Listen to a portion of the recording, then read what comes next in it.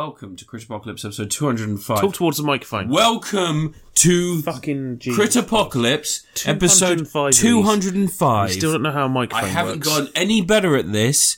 And how you doing? What? How are you doing? Average. Any new toys? And I'm not talking about the Transformers, I'm talking about your Fleshlight collection. Although they do also transform into something. What do they transform into, Ant? A fleshlight full of semen. The greatest transformation of all, let's face it. Transform into the beauty of life. Okay. Into a Catholic's worst nightmare. Anyway, Ant, how you been? It's fine until 1 minute and 13 seconds ago. You know what? It's going to be a different time to people listening to this. Do you know why? Why? Because they might be in a different country and then it's daylight savings time, so it might be an extra half an hour on that. So it might be 30 minutes and 1 minute, 13 seconds. What are you going on about? Daylight savings affecting how long in the podcast I was looking people at have to live. photos of Masterpiece Yuki Kaze because one someone I know on Jesus Twitter Christ. got it. I'm looking at the photos here on my phone of it. I could just look at the one I've got right here. It's almost as bad for my soul as that video of that Neo-kun prick. Oh, what, the guy with the voice? Yeah. Yeah. Hi there. I just want to tell you right now that the unhoused are considered a certain thing by guy's gonna fucking make me conservative angry. cunts. Fuck them all. And anything interesting happened this week that you want to talk about? Any news you're bringing to the table? I ain't got news. I don't do news. What the fuck are you on about? Get on with your fucking... All right. Tom Sizemore bullshit. died. Yeah, he beat his girlfriend, so... Yep, so corporal punishment is something Ant's strangely in favour of, apparently. He beat... Was it Heidi Klum he used to go out with? I don't fucking know. Someone. All I know is he's dead, Ant, so he can't Yeah. beat Heidi Klum in hell, can he? Anyway, well, no, it's still, it's sad. This loss of life is always sad, even when it's a prick. Mm. And he's done some good stuff, movies-wise. I watched a video of him doing the Always Sunny episode he's in. Do you remember that? No. He plays a trucker who thinks that Charlie and Dennis are prostitutes. Lot lizards, he calls them. Alright. And he's like, there'd be a time in my life where I'd let you two split me open like a coconut. And it was just bloopers of him trying to deliver that line and Charlie Day just splitting up because Tom Sizemore is massaging the back of his head and sort of rubbing his thumb against his ear. It was just very funny. But yeah, apparently a bad bloke, so I guess... Yeah. Yeah, I guess we're not gonna celebrate his life, are we, Ant? No? Did I wouldn't celebrate anyone's... Did he rape fucking- anyone? Probably. I don't know. Oh, okay. Then, yeah, no, we're gonna stop that then. gonna- Let's put a pin in that subject matter for now. I'm just gonna, slander as many dead celebrities as possible. How do you feel about Tom Hanks? He's alive. Yeah, he's still alive, yeah. You said the other day, Tom Hanks... He did bring COVID to Australia. Did he, So- or did COVID bring him to Australia? No, he went to Australia and he brought COVID with him. Wait, he didn't go to Australia to first fight COVID? No. Oh. No, he was there to film a movie and he caught COVID and brought it with him. Do you remember? Do you yeah. remember when Australia had a second COVID outbreak because a security guard at the COVID hotel slept with one of the people that had COVID and went home? Possibly. I don't know. He was in a relationship. He cheated on his wife. Good for him. One of the people in the COVID hotel, and then spread COVID everywhere. What about the time that we ruined New Zealand's track record by some holiday makers from the UK going over there and bringing... We fucking ruined so many people's stuff. The UK went from, like, look, COVID's not a big deal while the rest of the world dealt with it. And then we became responsible for so many outbreaks around the world. Yeah, England. At one point we had a ship. England. We just had a plague ship. It was in Spain. Yeah. Just sitting there, like, what do we do? Let him die, I guess? Yeah. Alright. If he dies, he dies. That's going to be something to do with one of my reviews later. Oh, God's sake. So, and any video games coming up that you're excited for? No, none. Nothing ever. coming There's out that no you plan to video play? games that have ever come out. Resident Evil 4! I don't want to play the Resident Evil 4 remake. I'll just play the original again. But it's a new experience. There's no need for a remake of Resident Evil 4. Yeah, but I would have said that about Resident Evil 3 and I enjoyed that. No, because it's an entirely different feeling game. Yeah, but I would have said that about Resident Evil 2, but I still enjoyed Yeah, it's that. an entirely different feeling game to the originals. Yeah, but I would have said that about Resident Evil Code 4 Veronica. is going to play exactly the same as the previous one, Well, as no, the I would have original. said that about Resident Evil Code Veronica X, but that was better than the original. There isn't a remake of Code Veronica. Yeah, there is. There's a HD remaster. No, that's based not the on the same PlayStation 2 game, not the Dreamcast game. That's just an I originally upscale had. of the Dreamcast. It's a different game from the Dreamcast game that I had when I was a kid. It's a shitter one. The Dreamcast one looked better. It did, yeah. Yeah. Also, the only thing they added was that horrible Gun Survivor minigame. Do you remember they had the Survivor's first person minigame in the PlayStation 1? That was what you unlocked. I didn't play that. Okay. I had the Dreamcast version. Oh, did you? Yeah, still got it. Yeah. Yeah? Does that make you cool, does it? Yeah. Does that make you a cool kid? Yeah. Do you go to the drug dealers and you go, hey, I've got Code Veronica, and they say, hey, have some free drugs? Yeah, because you're so cool. That's the password you have to use. I'd like some Code Veronica X. Yeah. And you're like, if you want some like high quality cocaine, do you have to say, I want some Resident Evil Gaiden? No. What'd you say? You just greet them and say Code Veronica. They take that as the greeting that you're cool. Yeah. And you're down. Oh, and they give you a menu. You're down to clown. Do you get a menu? Yeah. Do they have a vegan menu? It's laminated. Oh, just in case anyone. It's got that know. good laminating. You know when it's like. Yeah, so it doesn't bubble. Yeah. Yeah, it doesn't let You moisture. know the one where it's like sort of quite thick. Is that specifically sealed so at the that, edges. is that specifically so like the nosebleeds don't fuck it up? You know, from the cocaine. But you can also use it as a table to serve from. Or a knife to cut someone's throat. Yeah. Yeah? Multifaceted. You know what it's like on the streets.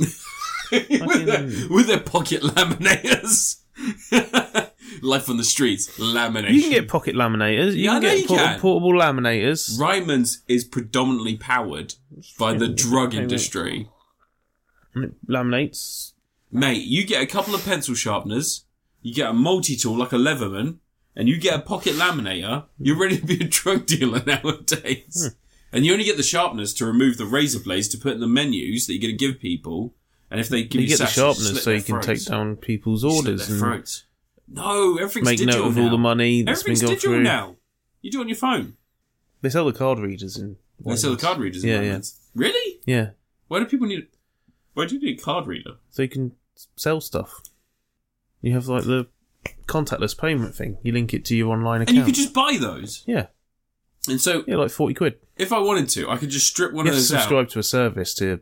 Oh, right. So you have to actually subscribe to something. Yeah, Okay. you got to like link to a service. Because I was just thinking, like, if you put one of those in like a jacket Yeah. and just knocked into people, chances are you could probably get a few. You Yeah. probably get a few people and steal some money. Yeah, maybe. Do you reckon they catch me? Yeah, they would. Yeah. All right. Well, it's episode 205 of Crit Apocalypse. Here we go. We talk about stuff and things, and you review 4 things. Do I? I review 4 things. Mm-hmm. And at the end, we meet and convene about how we feel. Yeah. We have deep, meaningful conversations as men in the Just normal men. 2020s. Pardon? Just normal men. Just normal men. Just innocent men. One man with an army of robots ready to take over the world, and me with my unholy army of ferrets ready to take the night. You can have the day, because I assume that these robots are solar powered, or how you call it, Energon. Energon. And what is Energon again? Just energy. It's just a general term for energy. It's just a type of energy. I still don't understand why they can't just eat fucking food then. Because calories are a measurement of energy. Well, they have to process it into energon. Yeah, I know, but wouldn't their bodies do that? No, Oh, so they need like, oh, okay. they need to process it into energon. So So they can, need like you know, people like that you are on wouldn't just dialysis. put food in a car, would you? Well, no, because they have different types of food. They don't have like sandwich. You don't have You car wouldn't put a- sandwich. yeah, you wouldn't put a sandwich in a car. Not if it wasn't car sandwich. No, you'd turn it into petrol first. No, you'd use a hot dog, something that fits in the hole. You can't put a sandwich in a fucking petrol tank. No, you slice it in half. What are you talking about? You talking about sandwich fingers? Slice it into triangles. You're talking about sandwich Make it fingers. sort of. No, you've got to get more phallic with the food you put Put them in in your the car. tape deck. You got cucumbers, Anyway, this one comes with an extra head. gherkins. Big head. You could do pickle slices. Pickle slices. Yeah, but mostly you just want to put hot dogs in there because they're the right shape. Or soup. It's got light piping. You're just fucking blinding me with a torch. You're like, hey man, look at It's this. got light piping. All right. Yeah, that's the head for the combiner. Oh, would soup power a car? Petrol soup, yeah. Petrol soup. Yeah. You can get it in Do you remember Waitrose. there's a story where in Old Woking someone was banned from all the petrol stations because they were sniffing the petrol and drinking it? Yeah, you could drink petrol. Yeah, it's bad for you though, man. It's fine. In moderation. Do you think it's better or worse for you than white lightning? I mean... Have you ever had white lightning yet? Think so, probably when I was 14, like the only time anyone drinks white lightning. That's not true. Yes. University people swear by it for some reason. Oh, God. Yeah, I don't go to university because that's Did for you not go to wankers. university? I assumed No. you did. No, You're a learned human being. I know. You've made all these robots. Then I learnt on the streets. You learn CNC. Can you get on with it? CNC robot production on the streets. Anyway, what are you doing? Yo, blood, you've got to use... what was the program that I used to use to do 3D modelling? CAD? Yeah, CAD. You Blender? got to learn CAD on the 3D streets. Max? No, 3D Max isn't used in CAD design. You transfer stuff into into CAD from 3D Max, maybe. All right. Your bum's using 3D Max. Shut the fuck up, Anne. All right. Episode 205 of Crit Apocalypse begins now. Yeah. Yeah. My Began first 11 minutes review. ago. Half an hour and 11 minutes ago, if you're not. Where is half an hour away from us in like terms of time zone? France is an hour, isn't it, or 2? So in France, they've been listening for 2 hours and 11 minutes. That's not how time works. That's how time works, Anne. Jesus. Time is linear. You can't suddenly make up your own rules for time. If someone in America was listening to this right now, they'd be 6 hours and 11 minutes into the podcast. What were they even listening to for those 6 hours? That's not how... That's how time works. And just because you want time to work differently, that doesn't mean that time does work differently. Are you a moron? I feel like you're stupid for having to ask that question. I know. Fool on me. The answer's very... Fool on me! That famous saying.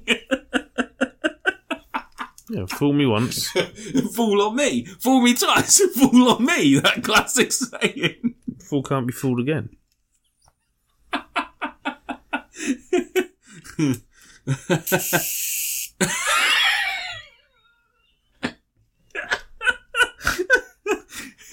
It's up to the audience's imagination to figure out what the fuck that noise was. Yeah, and everyone will go, oh, that's Crankcase, the G1 Triggercon. Crankcase. When was he released? 1991. I might fucking die this episode. Fingers crossed. The amount of dumb shit that we're doing in the background, the audio company. Anyway. Yeah, 1991. Welcome to Crit Apocalypse episode 205. I'm going to start first this week, because we take turns each. Stop playing with your fucking robots, you cunt! I'm sorry, Anne. I raised my voice at your robots, and obviously, they don't understand. Stop fucking playing. What the hell? What are you doing? Alright. Anyway, I'm going to start this week by talking about Last of Us, episode 6 and 7. I don't fucking know. And shut up! Stop it! Episode 6 and 7. Welcome to the episodes... I was about to start singing something. Welcome to the episodes that are basically just complete retreads of the game. Just, a little bit of chopping and changing. So episode 6, we meet Tommy. Tommy is, The Green Ranger. Yeah, he's dead now. Yeah. Oh, we didn't talk about that when he died. We did. Did we? Yeah. Let's talk about the Green Ranger a little No. bit. Get on with your friggin' movie. Tommy is Joel's brother. They've been separated for a little while because Tommy decided to go on his own.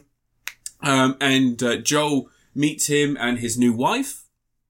He didn't know Tommy was married, but he's met someone in their new village they've started, which is like a lovely little town.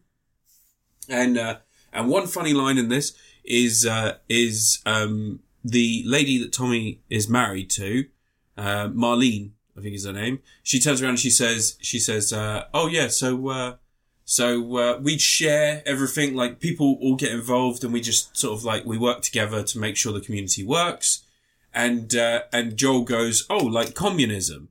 And Tommy goes, nah, it ain't like that. And then Marlene intercepts her new husband and says, no, it's exactly like that. We're a community that works together to make sure we survive. It is communism by definition.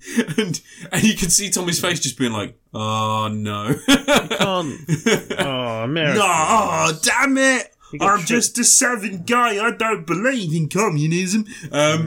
So yeah, and we get a moment for Joel in which he recognises that he is only human, and he has the literal future of humanity in his hands, and he is trying to help Ellie get to the Firefly so they can potentially make a cure from her immunity, and it is wearing on him.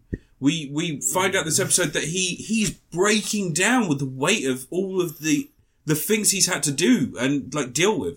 And in previous episodes, we've seen that his age, he is worn out. He is tired. He is partially deaf in one ear. Like, he's struggling to keep her alive. And it's only by chance they've made it this far. And also, it has been at the cost of other people's lives.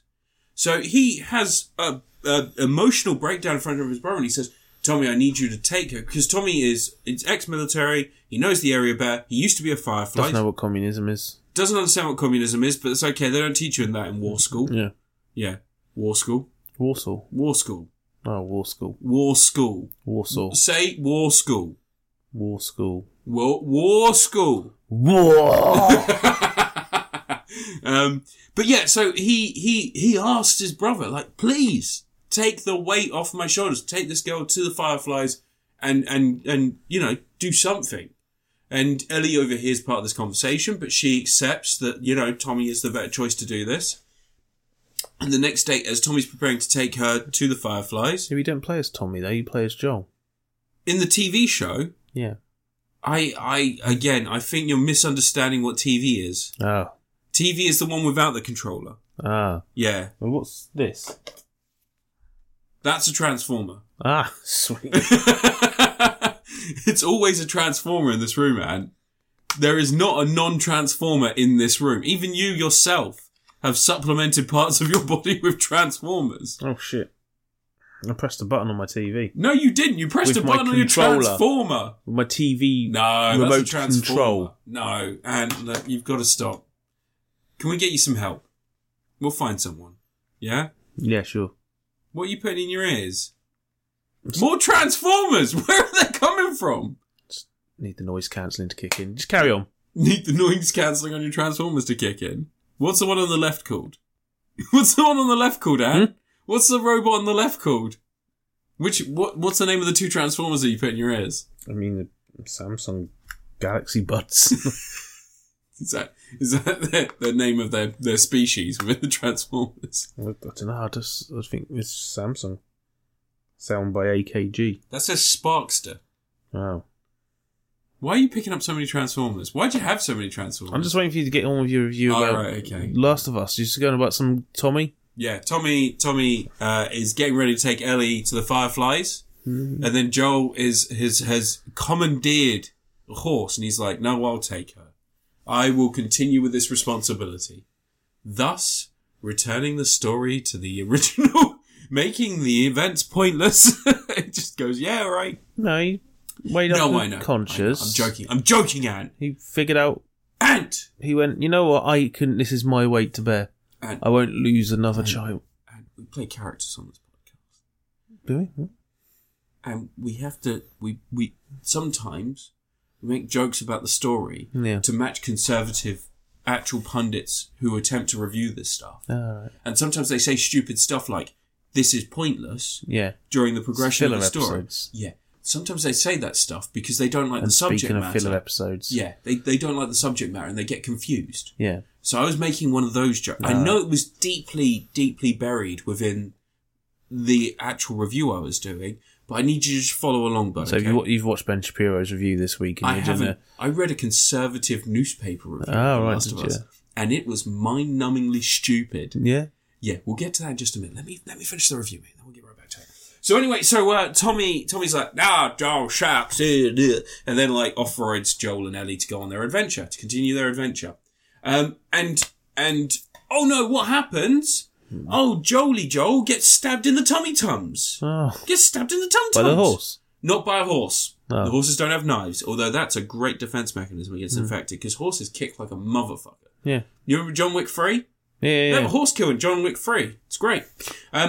So Joel gets stabbed, and that ends the episode. So we cut to the next episode. Joel's still alive, luckily. He's still alive. Yeah, that's when he's lying in a bed for a whole he's got stabbed in the tum-tum. Got stabbed in the old tummy-tum. Yeah, shall I spoil what happens in the next part for people who know? Because you don't need to. I'm going to do that now for you. Again, Anne, One sec. Sidebar. We're going to just...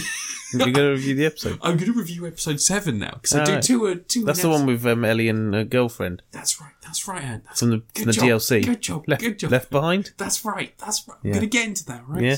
I never played that. You just hang on, bud. This is all news for me. This is all new. Okay, I'll take it slow. You'll find out. Okay, cool. So anyway, we cut back to in episode 7. Joel and Ellie. Ellie's managed to drag Joel into her house, keep him a bit warm. Still got the gut wound, tum-tum wound. Still got a cut in his tum-tum.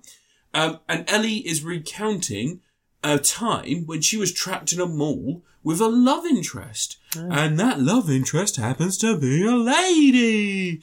Now, I'm not going to go into details for this episode. I'm just going to say that it almost exactly recreates what happens in the game. Yeah. It is like a nice little side story in which in the game, there's not a lot of action in this bit. It's mostly you interacting with this other character, but it comes at the end of the video game. So it's like a side story or something that happens in the middle. And like you sort of just go back to it. So it's before the game. No, it's a prequel, but the events of the game, in the timeline of the game, this happens midway through the actual Last of Us video game. So it's a flashback within the game. It wasn't in the game originally. No, it was, but it's DLC. Yeah, it was a separate thing. It was a separate thing released after the game. Yeah. Yeah, but the actual events are set in the game timeline, where Ellie is remembering this period of time with her friend. Alright. You get it? You with me? So, it's a middle part of the game that was released after the game was released, that chronologically happens in a section of the actual game, but during that section, you flash back to these previous events. Yeah. Okay? Still with me? Okay. Which happened before. Sidebar. You're alright, Anne. It happened before the game, though. You okay? It happens before the game. It does happen before the game. But the actual events, she's looking for medicine for Joel when he's been stabbed in the tum-tum. Yeah, that's when she meets that guy played by Nolan North, who's a pedo. That's right. You were on the right ball. And then, she kills him. But in the game, she just goes from looking for medicine for Joel to meeting Nolan North. But in the DLC, we find out there was a little bit more time, but she was doing other stuff. Right? Okay? It's funny, though, because, Troy Baker's the one who's apparently commonly going after young girls. Really? Apparently, yeah, I think so. Sidebar Rove. We'll get back to that. Sidebar Rove. So anyway, Ellie is on an adventure, hanging out with her pal. They go to a mall where apparently the Fireflies, who we find out are working in the background, they've deemed it clear, and Fedra have actually cleared it prior to the Fireflies entering the area. So Ellie's friend has gotten to the age of 18, so she would have been drafted into the Fedra army and sent out to go and be part of their defence services, but instead she was courted by the Fireflies, and they've gone, look, join us, and she's agreed.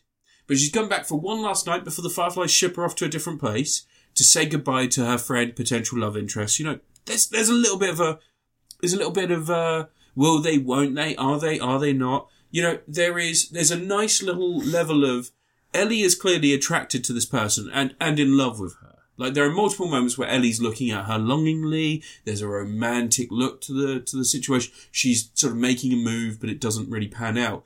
And her friend doesn't really reciprocate in the same way. It's not until the very end where, spoilers, they both get bit. And this is the inciting incident for Ellie finding out she's immune. Her and her friend get attacked and bitten. Now, I'm not going to say what happens to the friend.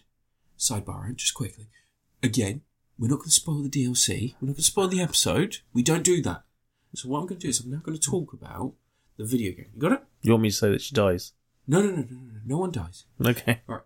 They live forever. It's a video game, man. Good. They're pixels. They don't have an expiry date, mate. All right. Anyway, so back to the podcast.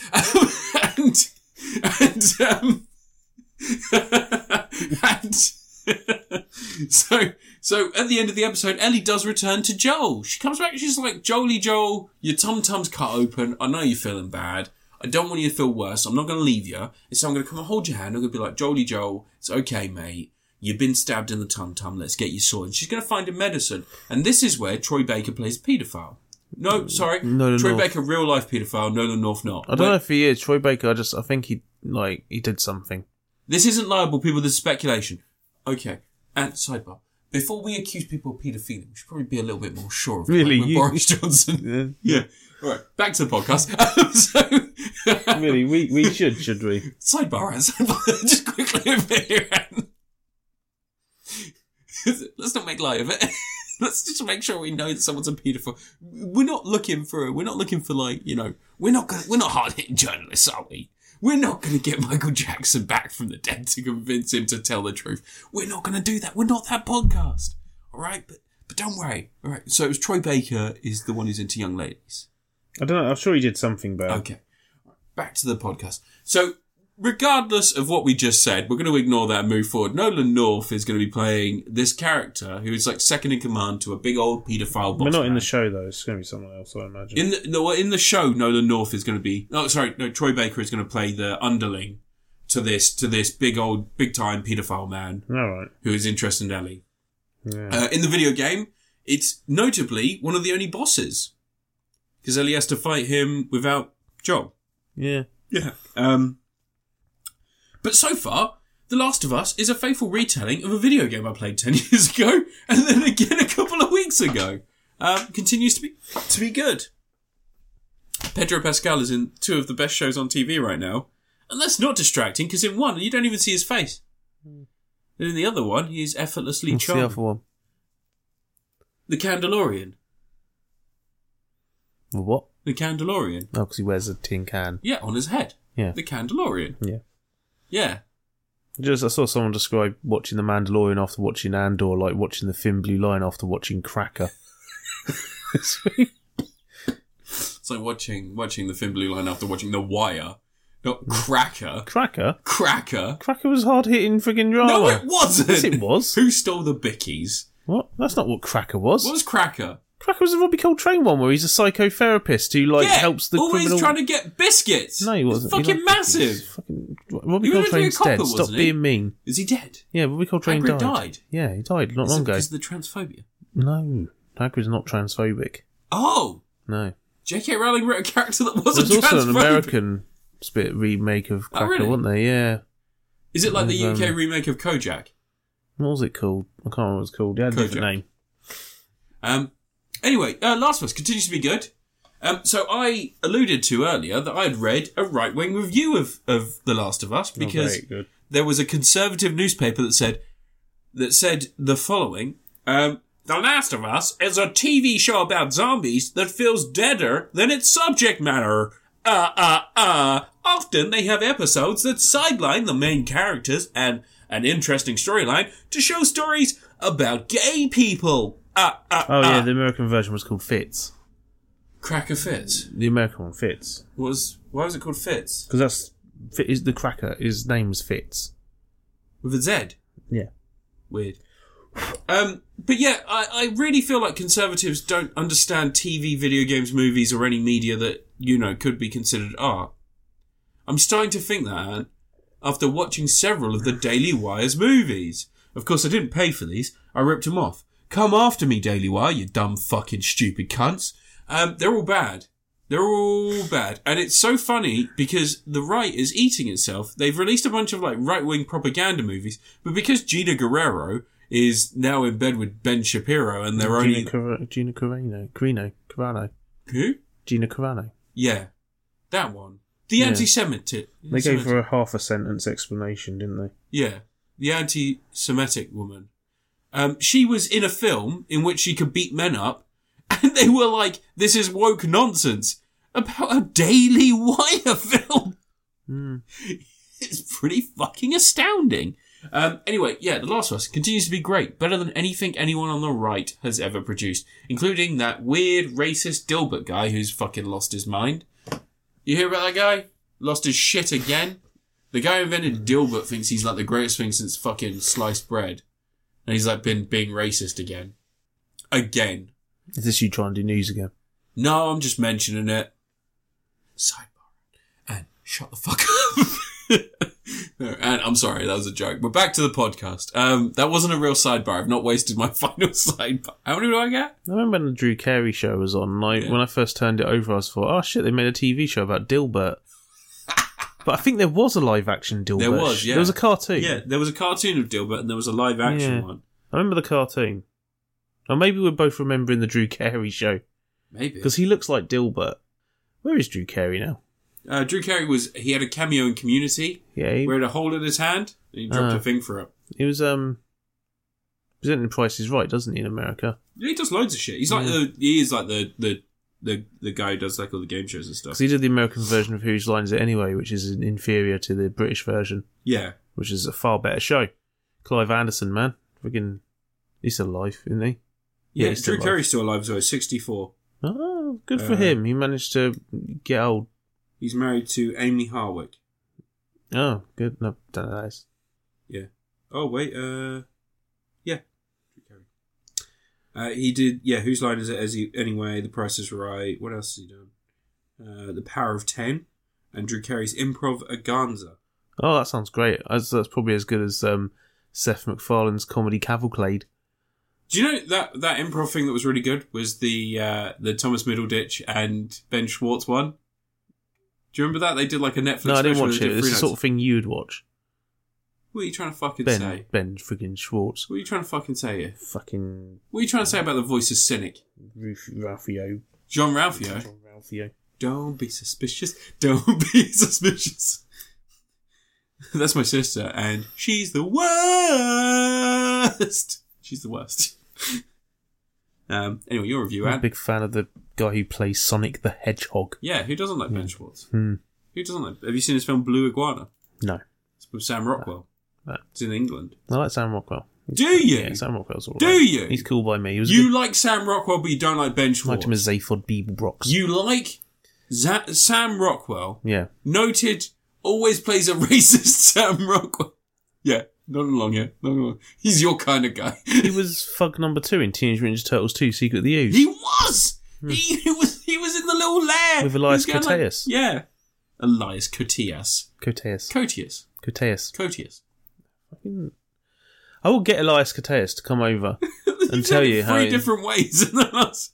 Kotias, you said it. Koteas. Koteas. Koteas. Dr. Zess. Your review, Anne. You underestimate my ability to just call Elias Koteas up and be like, hey, mate, how'd you say your surname? So when you were saying the guy's name wrong, you know, Night Shyamalan. Night Shyamalan-a-ding-dong.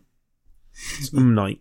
Night. Yeah. Like Mbop. Mm. Yeah. I was going to talk about him this week, but then something more interesting was on. What, the kids from Hanson? No, Knock at the Woods. No. Knock, is he still making on, films? knocking woods. Yeah, it's got... Do you think they'll let him direct another episode of the Avatar series? Yeah. Yeah. Yeah, he's doing Avatar 2. The Shape of Water. What, you dumb? Knock, knock, knocking on heaven's door. You dumb. You dumb. Are you done? See? That's a very... Exactly. See? Why is that such a camp voice?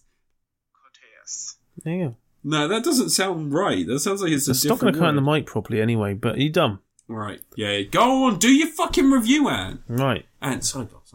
Speed it up, man. Back to the podcast. I started playing Star Trek Online again. Because I was enticed by the picture of Will Wheaton they've put on the thumbnail now. Yeah. And also how part of his head is open, and you can see the weird hexagon platform things that lead towards Vija in Star Trek the Motion Picture. And Is I this was the like, mobile what's all game? that about? No, it's Star Trek Online, the MMO. The MMO. Right, cool. So I've been playing a bit of that, and last time I played as a TOS era crew member, right? And you start off with a little storyline where you deal with some 1960s style shit, which is kind of cool, because you've got like, the enemy is like a guy wearing a big fursuit thing, like it was in one of the first episodes of the original series. And you get involved in that, and then you get sent through time to the modern day, 2409, set 8 years after where Star Trek Picard is right now, right? And then I started playing it, and I started just doing the Klingon story path, because I think that's the first one. That's the starting one when the game came out. And realised I've played all this before. It's fine. It's free to play. It feels really outdated. I remember it feeling really outdated when I played it like 5 years ago. And then I looked out when it came out, and it came out in 2010. And I'm starting to think, what were games like in 2010? That was like midway through the Xbox 360 era, right? And like, this feels outdated for an Xbox 360 era game. Do you remember how DC Universe felt? Yeah. How that felt like a out-of-date game at the time? It's like that sort of thing. But DC Universe is still going. Yeah, it's on Switch now. Yeah, I should play that again. It's actually really good. I played it for quite a bit. I remember getting to the Bloodhaven part. It was like near impossible to control with a controller. I got on with it, but I was always a speedster. Oh yeah. When I played it, you just zip around the place and run up walls. It's quite fun. But no, it's Star Trek Online, man. It's it's nice they got loads of the cast in there. Janeway is in there. She'd turn up for anything. Kate Mulgrew, she's fine. She likes playing Janeway. She'd be like, "What, you want to play Janeway again? Fuck yeah, I'm in there." You get a little bit of dialogue from Geordie LaForge. Still just as sort of like janky as it was when I played it years ago. Could see they never fixed that. There's those stuff where like your opening mission, because I started this time playing as the modern Federation team. Yeah. Faction, I guess. Are they factions? Not really. I don't fucking know. But as soon as you do your training mission, you're just shuttled into the same storylines you'd get with anyone else. With any other Federation ones, it's just the same. So I don't really know the point of having these different eras, because I don't think they have any sort of benefit over the other ones, other than I guess you get a different uniform to start with, I guess. But the opening missions you get, the captain, his voice is like that he gets assimilated.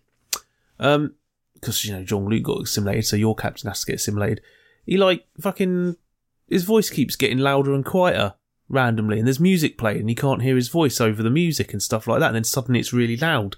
It's like, this game's been out since 2010, you should fix that. Some of this dialogue sounds like it was recorded in a phone booth, and then some of it sounds like it was recorded like 3 years later in a proper studio or something. But, good for that. It's fine. It's fine. I don't like that they call Species 8472 the Undine. That is not canon in the show. It's never been brought up in official... the Undine. They call them the Undine. It's Species 8472. Yeah. Who will come up later. In this episode? Yeah. The Undine? Yeah, they're Species 8472. The Undine. They called them Undine in the game. Oh, right. I don't like that name. It sounds silly. I know them as the Undine. Yeah. You remember from start when you were really into Star Trek Online. I was really into Star Trek Online. Yeah. Well, I was playing every day. Yeah. As a Jedi? Yeah.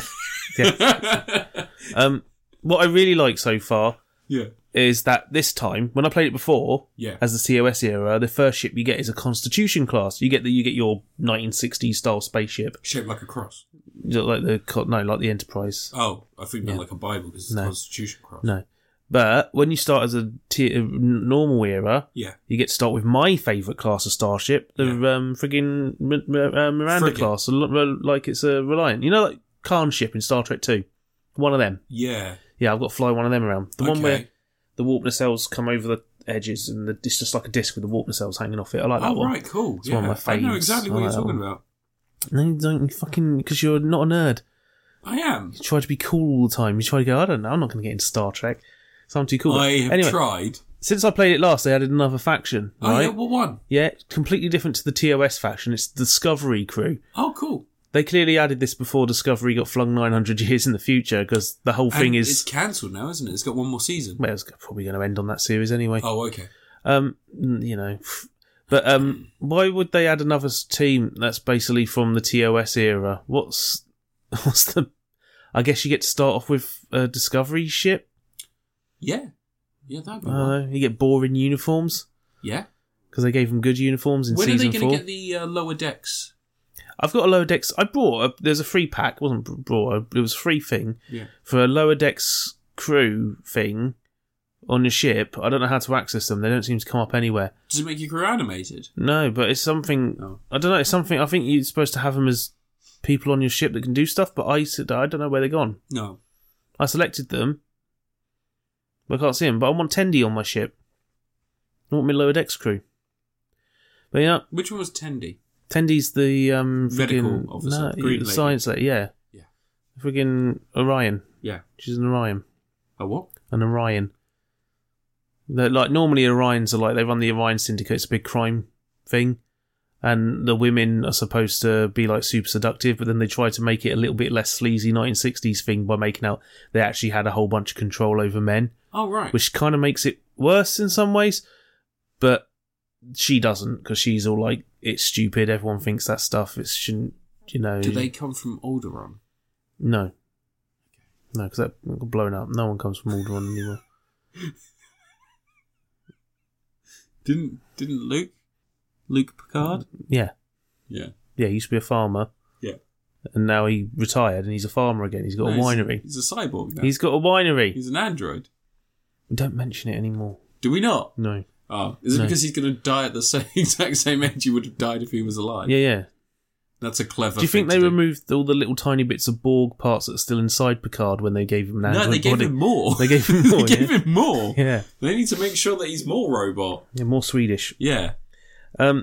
Then Star Trek Online, it's janky as hell. Probably could do with a whole new sequel or something. Yeah. I do like that there's a thing where you can make up your own alien. It's like a create a wrestler type thing, where you can put together different ridges, skin patterns, textures, all this sort of stuff to make your own alien. Yeah. That's kind of neat. I saw some imaginative ones running around. Do you just make I him just like picked a shipmates? Trill because I like Trills. Do you just make him like your shipmates? No, you just make that's your character. Oh, cool. Yeah, so you can create an entirely new race of person as Can you your be like character. a gelatinous cube? No. Oh. No, they don't really have gelatinous cubes in Star Trek. What about Odo? Odo's a blob. He's a he's a like a He could founder. become a cube, right? He could if he wanted to. He could be all sorts of shapes. Yeah, exactly. They mentioned him on Picard Why aren't they? very briefly. Why but can't he's- you be he's Odo? dead. Can you be an Odo? What? Can you be an Odo? No, the Changelings are one of the villains. One of the villain factions. Racist. You could be the Dominion, which I don't like that because the whole point at the end of Deep Space Nine was that the Dominion learned humanity from Odo and therefore stopped their whole like, oh, we're going to hate humanity and run over other races. Learned that They made space that cars. solids could be all right. Yeah. And now they just sort of undo it in that game. It's not canon though, even though some people want it to be canon. But they have used some of the ship designs in the shows now because I guess they got the CAD files for them. When it was first released, I remember that you had to go through a bunch of really weird steps to become a Jedi. That was Star Trek on Galaxies. That's what you're That talking was about, released right? in 2001. That's what you're talking about, right? No. Oh, which one are you talking about? Star Trek Online. What's is this the sequel trilogy? Yeah, sure. why not? Okay, right, good. All right, I know what I'm talking about. Anyway, loads of ships in it. Yeah? That's nice. Hey, Saw an Enterprise J. hey, Out of time, I guess. hey. Did you set your phaser to fun? No.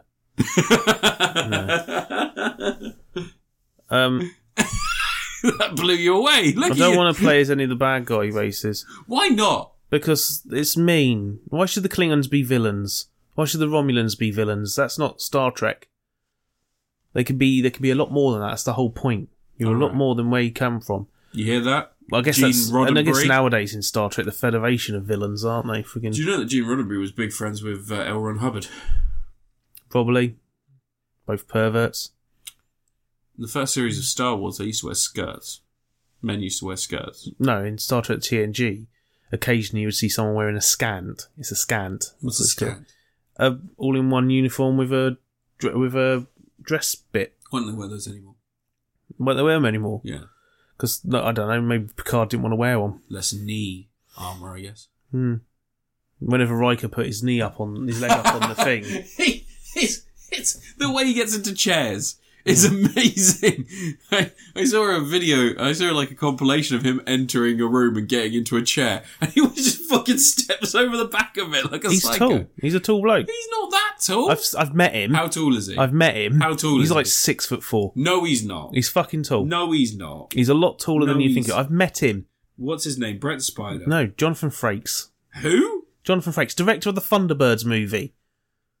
Thunderpants. Thunderbirds. Oh, no. The Thunderbirds movie. Remember less with interesting Anthony one. Edwards from ER and Ben Kingsley? Right. Yeah, Ben Kingsley was. He's 1.91 centimeters, which isn't 6'4". He's nearly 2 meters tall. No, he's not.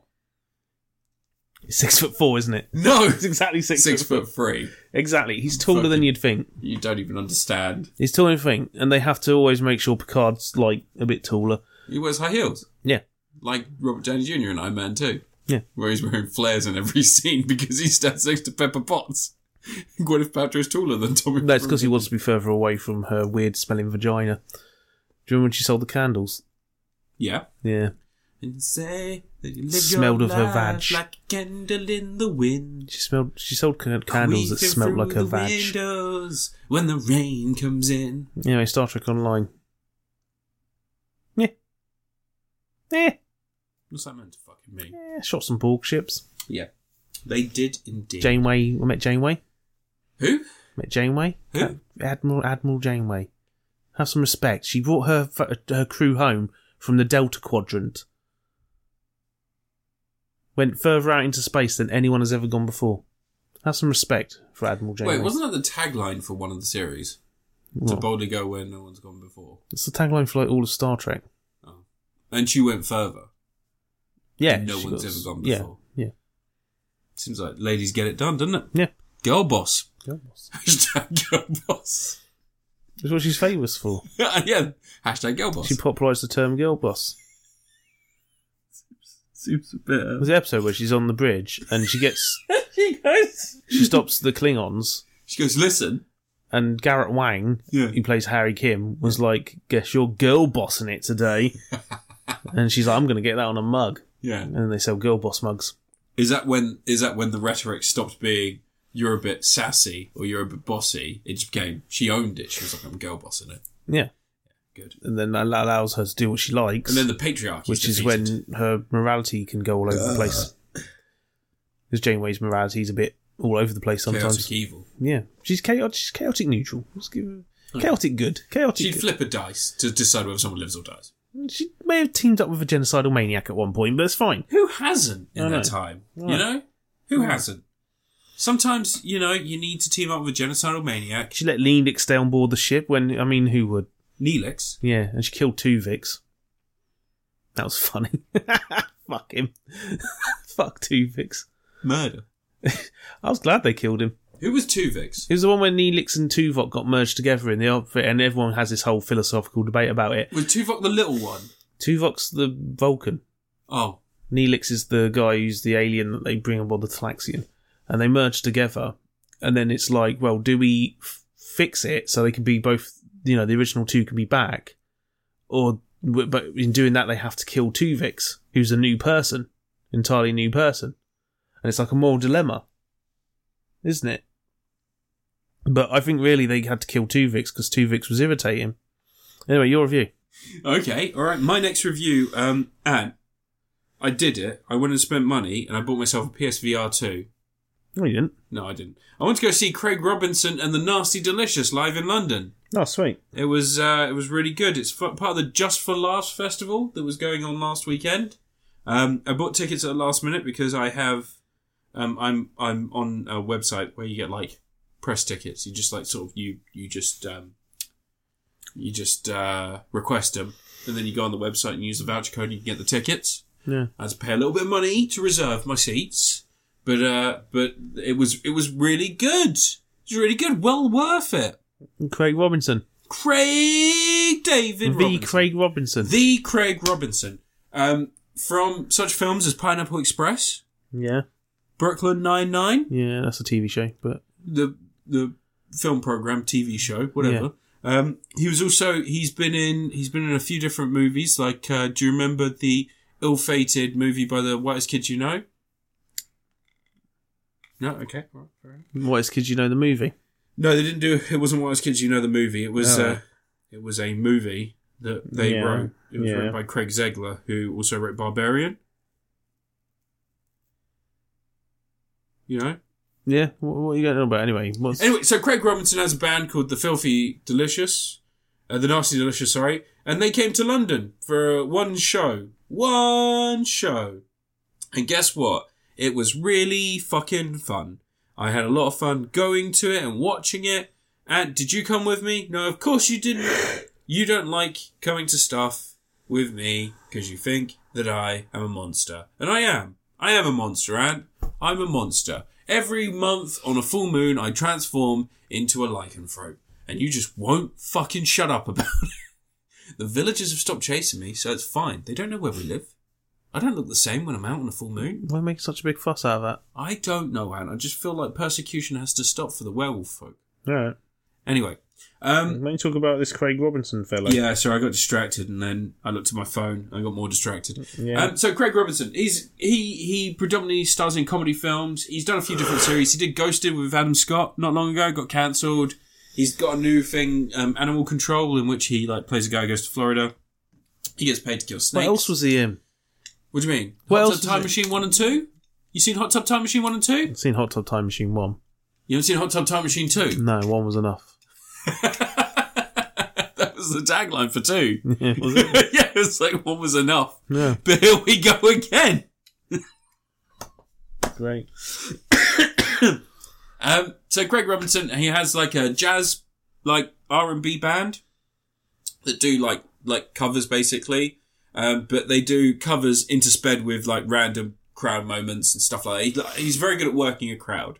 And they do like a few different things, just like crowd interactions. It's a comedy show, but it's a comedy show with like no strict sort of timing or regime, like No structure. no structure. That's the word I was looking for. That's the word I was looking for. Well done, Nancy. Look, this is how, sidebar. Good job there. Thanks for the save. All right, back to the podcast. All right, cunt, listen. No, the taglines for Hot Tub Time Machine 2 were "The laws of space and time are about to be violated," Again. and "Soak harder." What? Yeah, soak harder. Why does that sound like some weird phrase to activate some Manchurian candidate somewhere? That's me. Say it again? Soak harder. Oh, right. Before it made it, you sound like you were just saying Socada, like Ocado. No, soak harder. Soak harder. Because they're in a hot tub. Ah, I see. Is Crispin Glover in the sequel? I can't remember. Spoilers, he's not. No, he's probably drunk again. Yeah. He's off his tits. Off his tits. Anyway, so Craig Robinson comes out, does a few songs here and there. Really, really good atmosphere. It wasn't Craig anywhere Robinson came out. That was quite a big deal for the Why? He came What's out. wrong with gay people? What's wrong with gay people, Ant? No, come on. What's the joke big there? Thing What's the for joke him. there? A big step for him. Why is it a big step for him? Why is he not allowed to be gay, Ant? It's like, what's... What is wrong? You say you're an ally. I like to see you try and defend the words you just said on this podcast. If you cut this out, it just sounds like I'm saying, what's wrong with being gay? That's our soundbite. Anyway, so yeah, Craig Robinson. Really lovely guy. Came out, did a bunch of jokes. One of the things that got to me the most was like the really infantile humour. There was a moment in which he was doing a song where it was just audience participation. So he was teaching people to romance. So he was saying stuff like, I adore you. And then like the audience would copy what he said. And then he got to the last line of the song and he goes, I want to suck some dick tonight. And he's like, this is the guys section. And one guy in front of Craig Robinson, quite loudly went, I want to suck some dick tonight. And Craig Robinson stopped the song. And he went, you're the only motherfucker who said it. He said it. And it's like everybody else was like, oh no. And you were like, I shat myself laugh because it's a very famous American comedian doing the most fucking infantile joke ever, but just on stage seeing Craig Robinson go, you were like, pantomime a blowjob was pointing at a gun. Fantastic. Great stuff. Good stuff. I could have seen Ryan Reynolds and Rob Delaney. I went to go see Craig Robinson because that was more appealing to me. What's Ryan Reynolds doing here? He was doing a thing with Rob Delaney because they had obviously they were both in Deadpool 2 and Rob Delaney is an actual comedian and Ryan Reynolds is apparently funny. No, Oh. I don't mind Ryan Reynolds. Like, in all honesty, I know it's straight of the line, like white people shit, but I actually don't mind Ryan Did Reynolds. he think he was hanging out with No, he Rob came out. McElhenney? He came out and he went, my balls, and everybody went, oh, very good, very good. He went, I got punched in my balls. Do you think he just Very good. thinks he's hanging out with Rob McElhenney? Yeah. And they're doing the Wigan Town FC. Wrexham in football Wales. Club. Wales. Not Wigan. Wigan. Not Wigan. I don't know football clubs. You don't need to. These are towns. Yeah. This is geography. Wigan. Wrexham. You were in a place that also starts with W. Wickham, Wexham. The same thing. It's not much different. Wickham. Whatever. Wrexham. He hangs out with two Robs, and Yeah. I don't know if he knows the difference. You don't think Ryan Reynolds, Two Rob Mooks. multi-millionaire Ryan Reynolds, you don't think that he knows the He doesn't difference? need to know the faces. Yeah, that's true. Anyway, so Craig Robinson comes out and he does some covers, as I said, and there's a lot of audience participation, and it was just a really fun time. It's like Actually, is he the one who's got the thing where he has trouble remembering No, that's people's Brad faces? Pitt. It's Brad Pitt. Brad Pitt, yeah. That's it, yeah. So Brad Pitt also beats. He was apparently domestic abuser. He Yeah. was very bad with Angelina Jolie. Well, you might think they're an intruder if you've got that thing where you don't recognise people's faces. That's true. That's true. Yeah. And she's also related to John Voight, so everybody gets that slight, because it's in her DNA. You got to be concerned, you know. But anyway, so yeah, Craig Robinson, I don't think he's going to play the UK again. I couldn't find any tours that he's previously done in the UK or any like information of tours he's previously done in the UK. So I think it is just like a just for laughs thing. So he might be recording a movie here or something and then agreed to do this on the side. The Goods 2. Pardon? The Goods 2.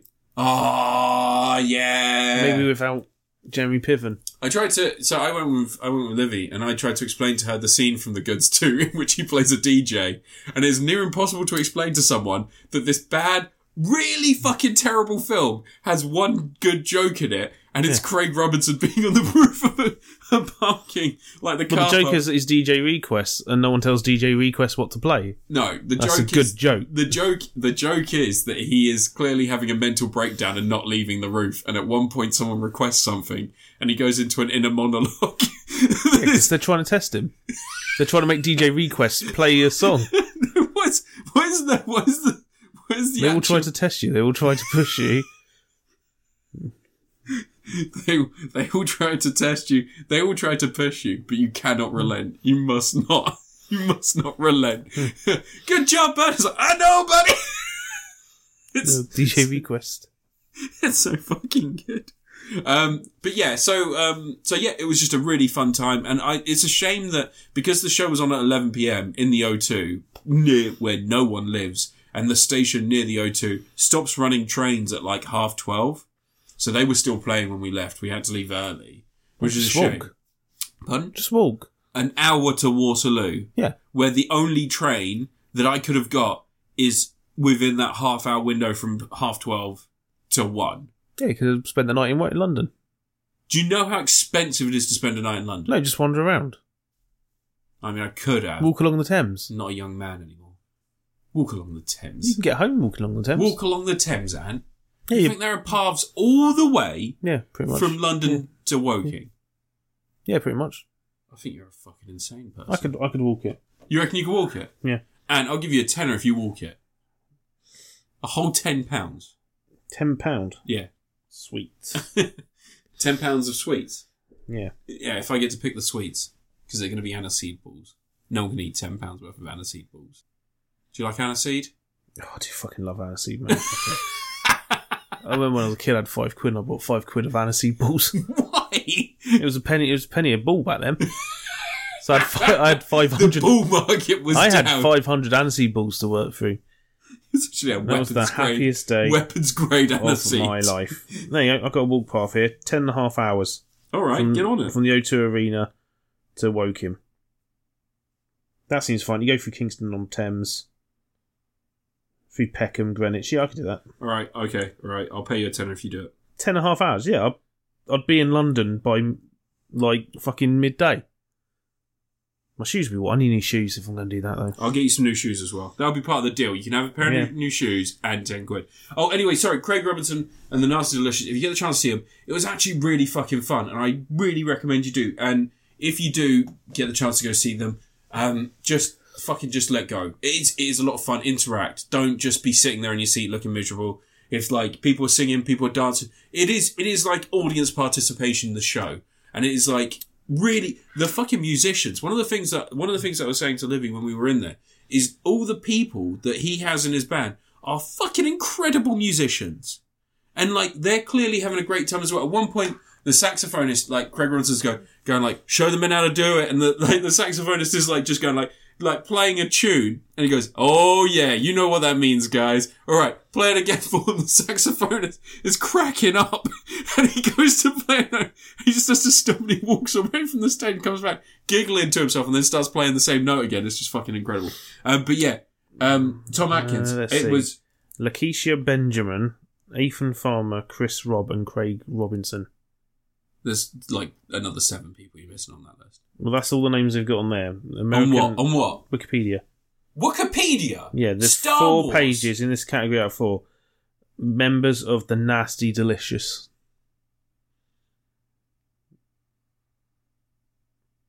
There's a jazz player lady, Lakeisha Benjamin, who is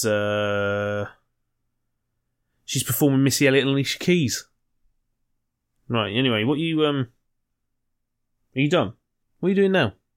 I'm waiting for you to start your fucking review. I just gave thought it a you Tom weren't Atkins. I just gave it a Tom Atkins, and I just said the two words that are a quality sign of approval for this podcast. It means that someone with taste and intelligence has reviewed this thing well. Now, why don't you just jabber on about something for a few minutes? Sidebar. That was a bit mean. I didn't mean to say it like that. I'm really sorry. Back to podcast. Hurry up! Get on to your next review. Craig Robinson the Wreck has voiced characters in Shrek Forever After and The Bad Guys. Oh, yeah? Yeah. And he's in An Evening with Beverly Luff Lynn. Yeah, with Aubrey Plaza. Yeah, it's actually. I remember he was in Zack and Miri Make a Porno. Yes, he was. Yeah. Really good film. Yeah, I like the bit where what's his face from Clerks gets shat on. Yeah. Yeah. Isn't the line? It's the woman they're interviewing, isn't it? And he goes like, "How do you feel about anal?" And she goes, "Oh no, I hate anal." Oh wait, no, oral. I hate oral. I love anal. Like that. It's like great, fantastic. Right, I played a game called Road 96. What? Game called Road 96. Road 96? Yeah, Road 96. Oh, I thought you said Rogue 96. Fucking you got shit in your ears. Yeah. Oh, okay, cool. I'm into shit play now. There's shit in my hands. Right, Road 96 is set in a world where after a terrorist attack in the mid-80s, America, or it's got a different name in the game, I forgot what it was, but is now run by a sort of fascist tyrant type character. And you play as a series of anonymous teenagers who are trying to cross the border to get to freedom. They want to get to a new life. They don't like this whole thing. There's an election coming up. A lot of people think the election's rigged. And the way it works is that you play a series of about 1 hour long segments where you're on the road and you meet characters along the way. You have interactions with them. You've got to manage your food levels, kind of like the Oregon Trail. I was going to say Oregon Trail. But it's good version. Yeah. But you have to make your way across the border if you can. And there's all sorts of things that will happen along the way. You'll meet all these weird characters. Some of them are kind of dangerous. And, there's one guy who turns up who's like, possibly a killer. Who's got a messed up thing. His daughter was killed in the terrorist accident and he's been like wallowing in hatred the whole time. Or you'll bump into the sort of mouthpiece of the sort of TV propaganda station who's like this absolute like dumb angry Texan woman. But it's kind of interesting because the way it works out is when you play as like one character, you start playing as another character who's also on a journey, and you might not make it to the border. You might pass out and get arrested by the police or something. You can die, apparently. I haven't died yet because I'm really good. But the whole game is framing around like, what is your politics on this situation? What would you do? What stances would you take? Would you attempt to like nudge people in the direction of voting for the candidate that's potentially better for the world? There's a candidate called Flores who's represented as the sort of democratic leader who wants to end all the sort of tyrannical sort of totalitarianism that's going on in the city, in the country. But you can do stuff like you can graffiti on posters for the person you don't like, or you can talk to people and influence their sort of their political stances and stuff like that. But yeah, it's an interesting game. I haven't finished it yet, but the way it all works is as you lead towards the point where the border is that you're going to cross over, which is where the terrorist attack happened, where part of a mountain was blowing up and it collapsed and killed a whole ton of people. You find out, like, who was behind it, whether they were actually really a real terrorist group, or whether it was something that maybe was set up in order to give this guy power. You get ways across the border. There's a truck driver who's moving something. You don't know what it is. And you sort of get, I imagine gradually you'll find out what it is. I imagine he's probably trying to smuggle people across the border. But there's all sorts of stuff like that. Like when you get to the border, you can go talk to some people and pay them to try and take you across, but I didn't have enough money.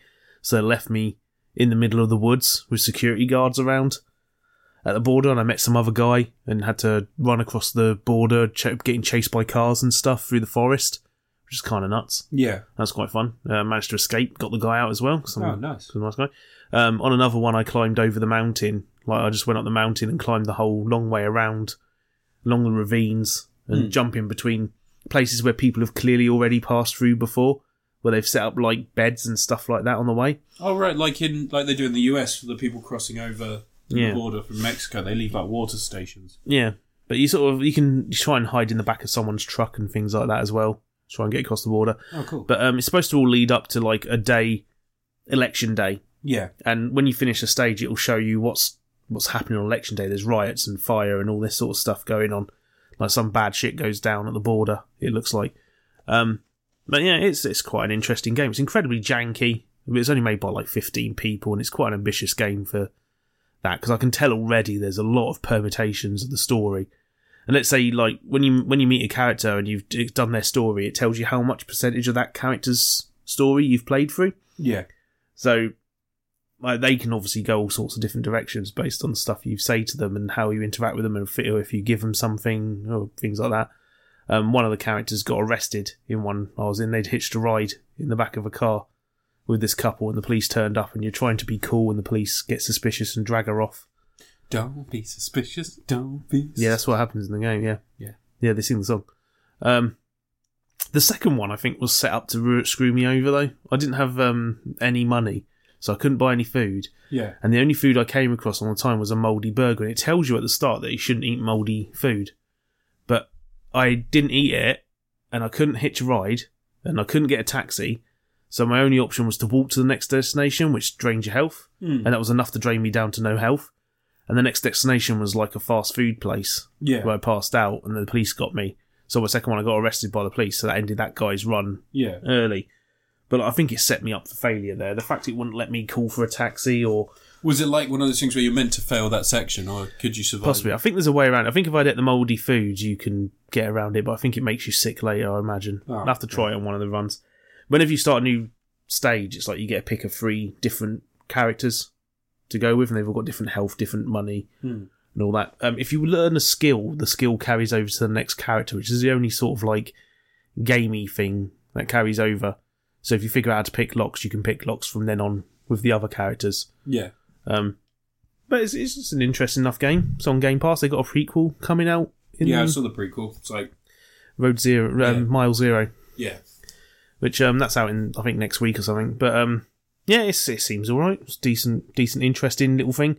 Like I say, it's a bit janky just because it's made by such a small amount of people. Like, the animations are very sort of rough, and lip sync's not exactly the most perfect or anything like that. And it uses a lot of a lot of the areas are very narrow, so you can't really go off anywhere. It's all they've definitely managed their budget well enough to make sure they don't get too ambitious. They've kept it fairly linear.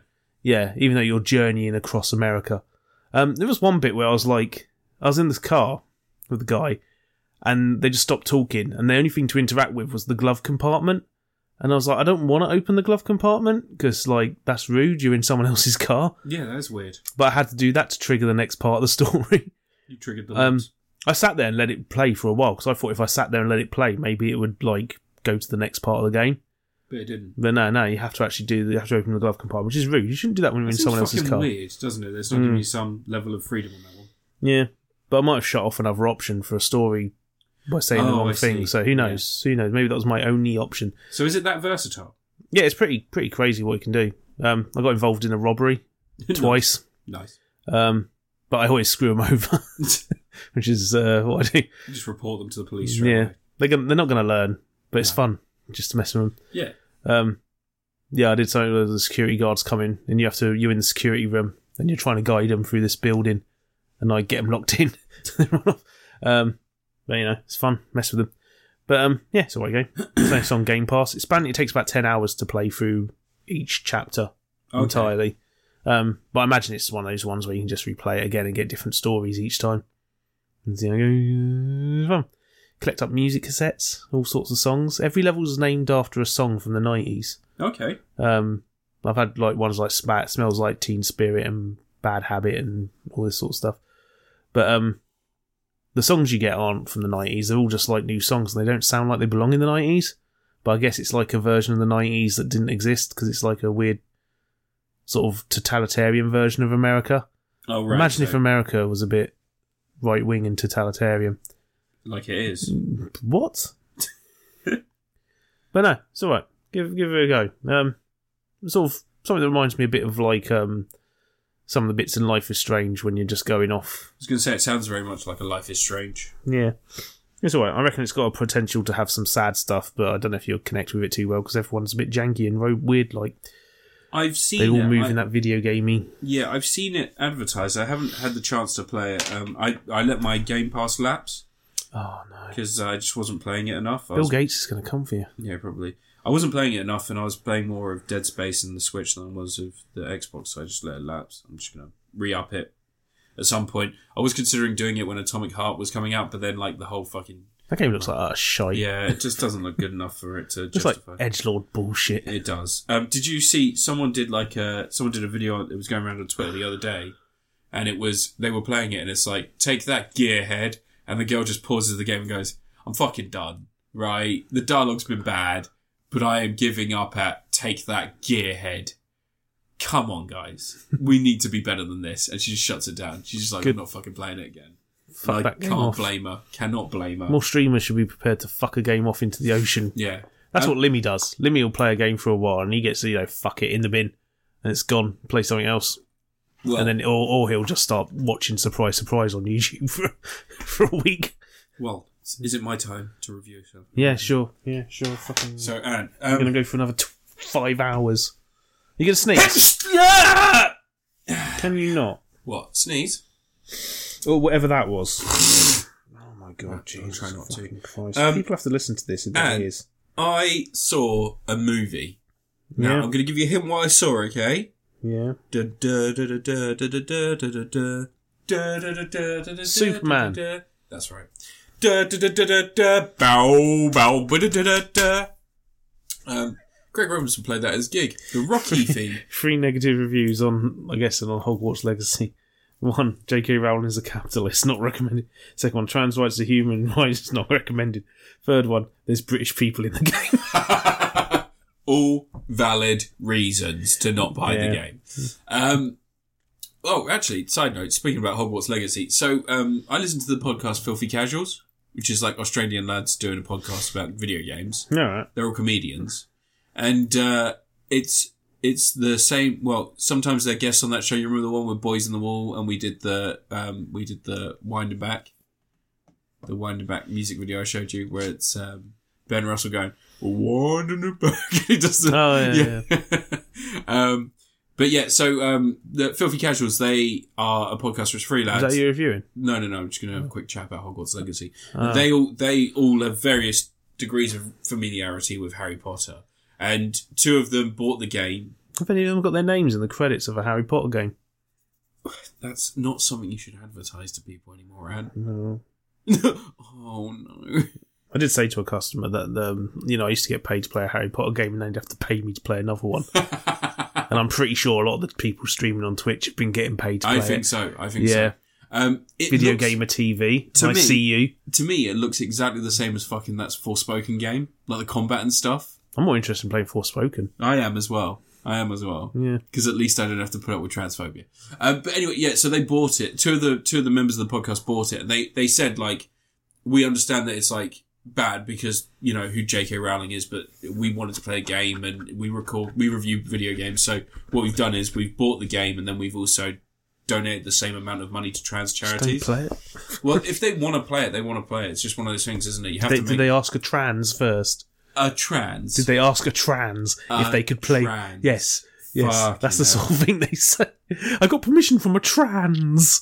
No, they just donated money to trans charities in place of buying the game. And then one member just refused to participate because he said morally he couldn't really enjoy something like that. And I Because agree. it'd be dog shit 'cause it's Harry fucking Potter. Well, yeah, but I do agree. Like, and you say that it's Harry fucking Potter and like it's a kid's thing, but like I fucking love the Zelda games and they are squarely aimed at children. Zelda games has like 1,000,000 times more interest in everything. Yeah, I than know, Harry Potter. but they are still kids' games. They are still something that can be enjoyed by children. It's for children and adults, but they are charged. I reviewed fucking Puss in Boots the other episode. Yeah, Puss in Boots has far more interest in lore. It does, but it is still something that is intended for children. So it's children and adults. Anyone can enjoy anything, but it's just a case of, Give me a friggin' MMORPG of the Owl House. oh, Our House is kick-ass. Have you Yeah. watched it? Some of it. Oh, it's so good. But anyway, An sorry. Adventure Time MMO. That'd be fucking amazing. Yeah, I want to be Jake the dog. No, I want to be Candy. I want to be... Like Cinnamon Bun. Yeah. Hi there, Jake. I want to be those fucking elves. The ones that make grannies explode. Every time you say no, we're going to explode a granny. Yeah. No, every time you say whoa, we're going to explode a granny. Jake just rounds him up and puts him back in the fire. Yeah. Anyway, yeah, sorry. So I saw Creed 3. Yeah.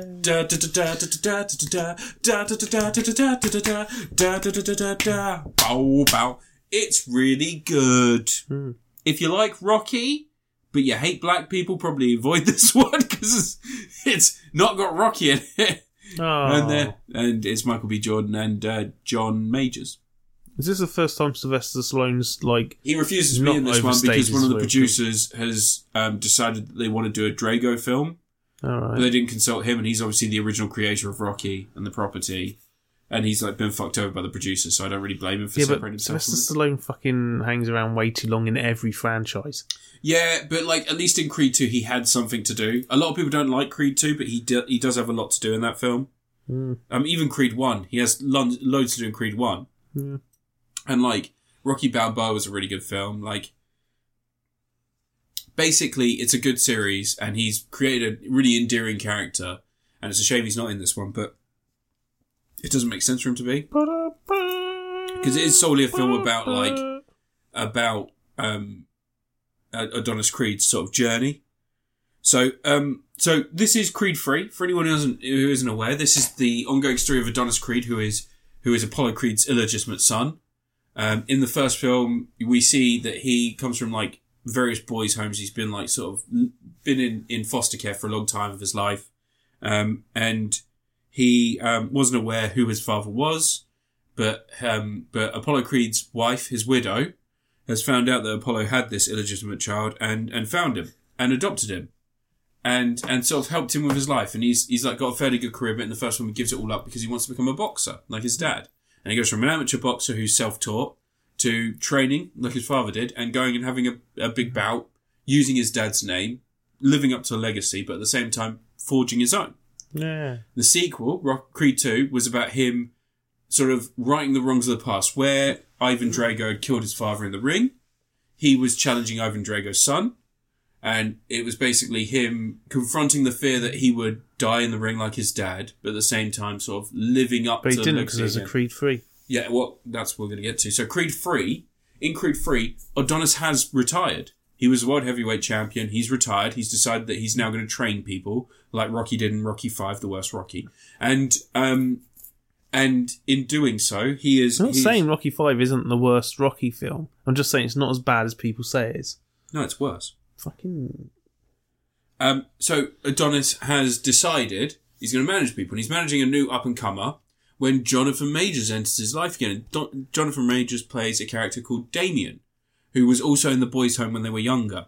Ah. Now, Michael B. Jordan in this one reveals that he was potentially molested by one of the people that was at the boys' home, one of the workers at the boys' home. And one night when him and Damien are out joyriding in a car, he confronts the person who molested him. He beats the shit out of him. And Damien pulls out a gun to defend his friend when more people turn up, and they go away. But the problem is that Damien, who at the time is like an up-and-coming amateur boxer in his youth, is then arrested and sent to prison for 18 years. He's now out, and he is Jonathan Majors, who is in spectacular shape and looks utterly terrifying in this. It kind of makes you think that in Quantum Mania he should have just been in a fucking thong, because that would have been terrifying to see. Just Jonathan Majors ripped, fucking shredded like lettuce, running towards Paul Rudd and just beating the ever-loving fuck out of him. But in this, he manipulates the situation so that he has a shot at the title. And he does so by first asking Adonis if he can sort of get some help rising up the ranks. He charms Adonis and says oh, look, I did this for you. Don't expect anything back. I just wanted to see how you were doing. Yeah. And he sort of just worms his way into the life, and then it's a form of abuse, a lot like what he suffered at the school. Yeah, he abuses him emotionally, uses emotional manipulation to get his way, and then fingers his bumhole. But no, it's really, really fucking good. Michael B. Jordan directs this one. And he has a slightly different style to Ryan Coogler. So Ryan Coogler has a lot of 360 camera work in the boxing matches. There's a lot of kinetic movement of the camera. It's sort of it's a participant in the fight as much as it is like, and that's boxing matches are between two people. Like two cameras. Two cameras. No, two cameras, Ant. What do you think a boxing match is? You take two cameras and you smash them against each other. That's a boxing match, right? That's Robot Wars. Fuck, have I been watching Robot Wars all these Yeah. years? So why was Mike Tyson beating up a robot? Craig Charles was like over there. Why was Craig Charles beating up a robot? Creed 3. It is, again, it's a film that has a legacy behind it. So it is very much trying to forge its own path. And I think that this is the closest it's come to actually saying something new. It doesn't have any of the baggage of the Rocky series, apart from Adonis himself. The rest of the film is free from that, and it is about Adonis himself. It is central his character. He's not living up to his father's legacy. He's not helping Rocky fight cancer. He is himself, struggling with his own past, but then at the same time challenging that history. Do any characters ask where Rocky is? Yeah, all the time. Do they? Yeah. Whenever he's not on screen. Yeah. And then a little message comes up and says Rocky went back to his homeworld. Yeah. Yeah. Really, really interesting. And I feel like, although Rocky's missed in this one, because there are sections where he could have been like an interesting influence, I also think they didn't really need him. So it's like, there's like some scenes where it could be that he would be a good emotional foil to some of the stuff that's happening. But yeah, for the most part, he isn't. He needs to do a film where Rocky and Ivan Drago have a rematch. Well, I want to see those old people. So, yeah, you want to see Grudge Match 2. You want to see Grudge Match 2 with Stallone and De Niro back to boxing. Just in their wheelchairs, just ramming into with the Zimmer frames out. Really, really good film though. In it being directed by Michael B. Jordan, there is some change to like the action and the way that fights are shot. Especially the last fight. Like a lot of people have said that there's like Naruto scenes that Did you watch the clip of John Majors talking about Michael B. Jordan showing him anime? Yeah. And John Majors is like, I have no idea what the fuck is. He's like, yeah, the battle is like internal, but there's like this battle on another level for him. And he's trying to like intelligize it as much as possible. But you could tell he was just like, what the fuck is this shit? Michael B. Jordan's he was showing him Naruto. Nerd. He was definitely showing him Naruto because Michael B. Jordan's like fucking his anime tastes are terrible. He's just a big nerd for anime, mate. Like I bet that bitch has never watched fucking 3x3 Eyes or fucking Devilman or fucking. Nobody wants to admit to watching Devilman. Ranma half. No one wants to admit to watching Wicked City. Devilman's awesome. Devilman is a lot of sex though, Ant. And Wicked City's awesome as well. It's a lot of sex though, isn't it? Cyber City Oedo 808. It's a lot of sex though, isn't it, Ant? What? There's sex in all of those animes. Not in Cyber City Oedo 808. Yeah, there is. No. Nah, there is. And fucking Urotsuka Doji. There's sex in that. Yeah, there's a lot. What was the figure the Overfiend? That's Urotsuka Doji. Oh, right. Is that what it is? Yeah, Legend of the Overfiend. It's all sex in that film. It's all sex and demon fights. Yeah, demon cocks. Yeah, demon fights. Yeah, there's that one where it's set in the 1940s and the Nazis have created a torture machine. What? To get demons. What? That's the second one. They're really weird films. But that's what Michael B. Jordan's probably never watched. He just watches Naruto. Anyway, I'm going to give Creed 3 Cate Blanchett. It's a really good film. It's a classier affair than you might expect. Jonathan Majors continuing to be the best thing in like everything. I think that Lovecraft Country might get like a second win because remember when he was our Prime Minister? Yeah. Yeah. Yeah, I do. When he was fucking 8 years old, yeah? Yeah. Yeah. Yeah. Yeah, of course I do. Fucked Edwina Curry. Lovecraft Country, really fucking good. Really, really good series. And it's worth checking out if you like Jonathan Majors in this and in Ant-Man Quantumania. It just, like, he elevates stuff he's in. He's doing a lot with these characters that he's getting given. And he's not wasting any of the opportunity he gets on screen. Do you think over the course of all the Marvel films he's going to be in, there'll come a point where he realises what films he's in and stops giving a shit?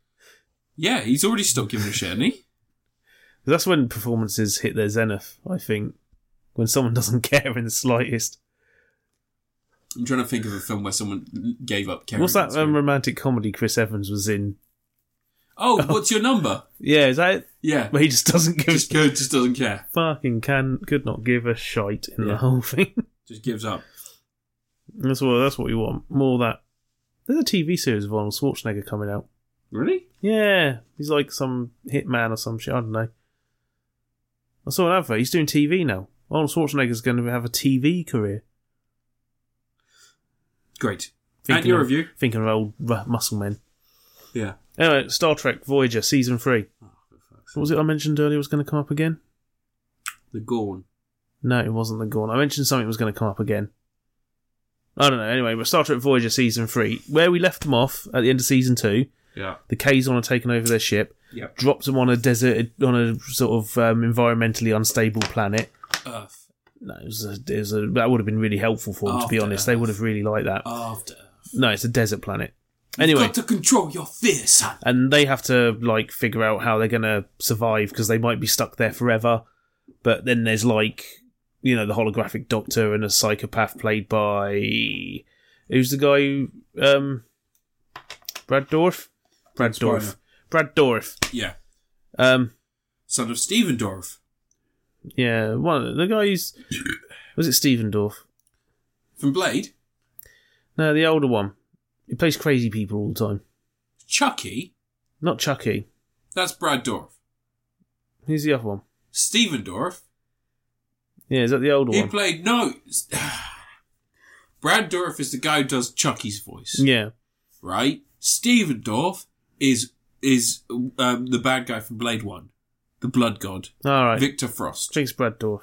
You think it's Brad Dourif? Yeah. From Chucky. Child's Play. Yeah. Yeah. Would have been about those late 40s around that Star Trek What Voyager. are you talking about? Yeah. What are you even But anyway, saying? he's on the ship. He's a serial killer Yeah. that they sort of ended up with. What cereals does he kill? Captain Crunch. That's why you don't get Captain Crunch anymore. Oh, right, because he But anyway, crunched so it all. they saved the day. Voyager got Yeah. back on the ship. Good for them. And they continue Cool. their journey, and they get out of Kazon space. Seska's dead. Good for her that she's dead, because she sucks. What you say? She's got a good villain, actually. She's all right.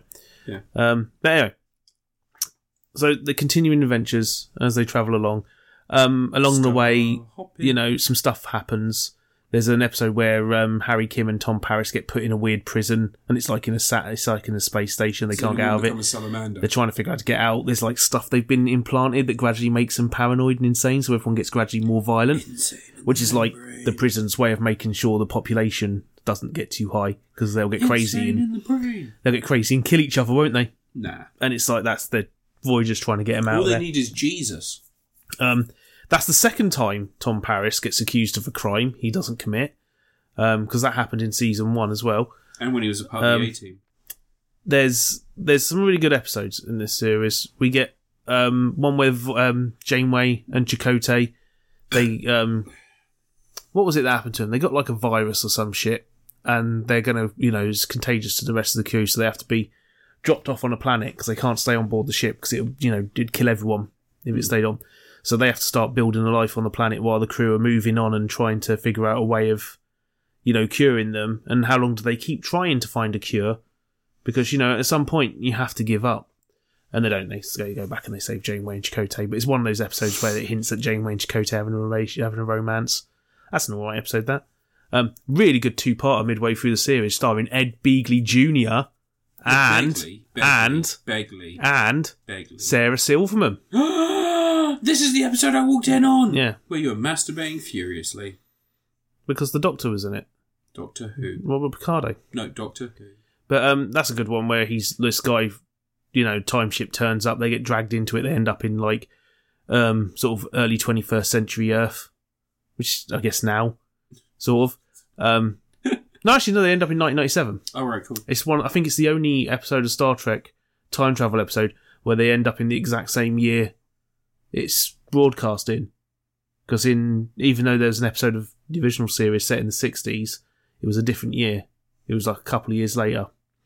Anyway, and he's got this future tech, and he's been using future tech for decades to run this massive tech corporation to put himself as the Bill Gates of Earth. And they have this whole problem where it's like, well, our history books show this guy was responsible for a whole bunch of technological advancements. So was that really what happened in the past, or did we cause it and all this sort of stuff. Oh, right. Parallels and stuff, time paradoxes and shit. Parallelogram. But it doesn't matter because they just blow him up in the end. So that's fine. Just blow him up. But that's a good two-parter. Good to see Janeway and co getting out and about. They get a bit of sunshine. Must have been nice to walk around outside. I've got a feeling that episode happened... No, it wasn't that one. There's a point in the series where they don't go on the set much for a couple of episodes on the bridge. Yeah. Because the bridge burnt down. Oh. They accidentally set fire to it when they were blowing it up in in real life? Yeah. Oh, yeah, so they couldn't use the set. They had to rebuild the set. But that comes up at some point. But no, it's just a good series. Lots of fun episodes. There's another one where they have a fucking alternate reality. They keep doing... There's loads of this. Timeline resets and alternate realities and shit. It keeps happening all the time. There's an episode with a Q. Jonathan Frakes makes a cameo in it. Which is, quite neat. Good for him. Frakesy baby. Yeah, I think he directed that episode as well. He directs a lot of episodes of it randomly here and there, doesn't he? His first episode he directed was TNG. Is one of the best episodes of TNG. Hats off to him. And he Which directed... one did he direct? The one where Data makes a daughter for himself. Oh. And then she dies at the end of the episode. Fucking Data's tearjerker. daddy date. Similar episode with Rob Ricardo, where the doctor decides he needs to learn empathy a bit more and how to have a better bedside manner, understand what people are going through and all this sort of stuff. Yeah. So he makes a holographic family for himself to go home to. So he goes to the holodeck when he finishes his shift. So he goes home and this program's running where he'll have a family, but he's made them like all perfect and nice. And B'Elanna's like, this is bullshit. Let me fuck with it. So she does. She puts some parameters in to allow some randomization so they start, having the kids misbehave, things like that, knock-on effects, all this sort of thing. Then he comes home to them, it's an absolute disaster, and then eventually his daughter dies. So that's a pretty harsh episode. His daughter, she plays Parcheesi squares, which is a sport that was established in TNG as being quite a dangerous sport that people play in the future. Yeah. And she ends up banging her head and they can't fix... But she's a hologram. But the doctor stops the program and tries to avoid being there for her to die. Is she hard light? Well, it's just a hologram. It's a hologram thing. The hard light's a red dwarf thing. Oh. But, so he avoids it, and then Tom Paris is like, maybe you should just, stop avoiding it. You wanted this experience, and you wanted it for research, so you got to experience it. And the episodes end with the daughter just sort of pleading, sort of saying, she's scared, she just doesn't want to die, and all this sort of stuff. And her family's just like, fucking Rob Ricardo's like, I made this family and this kid's dying. She's not real, but fuck. Yeah, this is hard. Yeah, really harsh ending for an episode. Yeah. Nice to have I like the Star Trek episodes that end sad. Like, Orville's really good at that. Ending an episode in a really dark, sad way. Orville doesn't really earn it in the same way that... No, Orville does. Fucking Orville's... Really? Yeah, season 3 of the Orville's... season 3, I haven't got that far. Season 3 of the Orville's some of the best science fiction that's been on TV in years. It's absolutely superb. It's the best Star Trek. But, no, great series. And the ending to the series is the big one with the Borg. They get hinted at a couple of times. Yeah. There's an episode where they find out this planet was attacked, and they find these people living underground. They don't know who attacked it. All right. But at the end of the episode, they find a Borg corpse. And then a couple of episodes later, they come across a race on this planet, and they help Chakotay out, and it turns out that they're former Borg that have been broken off from the collective. All right. So they can still communicate with each other as a collective, but they haven't got in their own little mini collective. But they're all their Borg parts have dropped off, come away. They've repaired themselves and deborged themselves over the years. But there's a little civil war going on, and they kind of force Chakotay by using the link to basically force the entire planet of people that are on there to be all part of one collective, so they wouldn't fight each other. And Janeway's like, we can't help these people this way because that's bad. We can't force them to all be, linked together in this whole collective. It's not that bad. Because they're broken off. They're only part of the collective if they choose to be part of it. But then they trick Chakotay into it. It's a pretty dark episode. It sounds dark, Ant. But then it builds up to Scorpion, the finale. The what? Scorpion. The what? That's the episode. So there's one where they encounter the Borg, about a bunch of Borg cubes. They realise they're heading to Borg space, but they see there's this passage through it where the Borg just don't seem to go. So we're going to head to that. That can't be bad. Why would the Borg not head into a part of space? But, don't worry about it. They don't question it. And then they find 15 Borg cubes come flying along, and they just like go past them, scan them, then fuck off. And they're like, that's a bit weird. Borg don't usually do that. Like, Borg would usually be, why is there a Federation ship here? You're being assimilated. Your consciousness will be added to our own. And, all that. But it doesn't, ignores them. And then later on they find the 15 Borg cubes, like, trashed. Completely destroyed. And there's, like, one organic vessel attached to the side of one part of the remains. And this is where they introduce species 8472. Who in Star Trek Online are called... The Udon. Undine. Yeah. But they haven't established their shape-shifting abilities at this point in the show. But it's the first appearance of an entirely CGI alien race on Star Trek in 1997. That's quite, it's quite big for then, isn't it? Yeah, I guess so. I mean, granted, Babylon 5 had a CGI race of aliens that happened to use pretty much the same skeletal structure as the species 8472, who were made by the same special effects studio that did the shadows in Babylon 5, and they may have just used the same rigs and just textured them differently, gave them a different model over the rigs, which caused them to move a lot like the ones on Babylon 5. Okay. It's just a coincidence. Okay. It's not this. They didn't just copy the model over. Are you sure though? Yeah, maybe. Okay. I don't know. But yeah, that's kind of a neat one. And also, Captain Power and the Soldiers of the Future had a CGI character in it. That was the first TV show with a fully CGI character in it. And Captain Planet? Captain Power and the Soldiers of the Future. Oh. He had a character called Sauron. He was like a metallic bird creature. Wasn't he the Eye in Lord of the Rings? No. But he served like that he flew over the city and caught anyone who was doing stuff against the boss's rules. Captain Power, you should watch Captain Power, it's kind of fun. Okay. Yeah, it's kind of neat. Give it a go. Yeah, it's very, very easy. I will give it a go at some point. But yeah, it's a good series. That Scorpion Part 2 is where Season 4 starts off, which is what introduces 7 of 9. You get Jerry Ryan. Fucking Jerry Ryan. Jerry Ryan. Yeah, hot as fuck, man. Who's Jerry Ryan again? 7 of 9. Oh. Yeah. She was that hot girlfriend Charlie had in 2.5 Men for a while. Is that not narrowing it down for you? No. No. Blonde. Tall. Big boobs. She was in Dark Skies. Do you remember Dark Skies? Oh, yeah. Jerry Ryan. Yeah. Dark Skies. Great film. She's in Picard as 7 of 9. Yeah, okay. All right. Wait, she's in Season 4, but not in this yet. She's not in this yet. But it's a decent series. Voyager doesn't always have amazing episodes. Some of their episodes could be a bit wobbly at times. It's like they rarely hit the peaks of TNG quality. Every now and again they do. The one with the Doctor's Got a Family is a pretty great episode. And there's the odd one here and there where it does go up a little bit.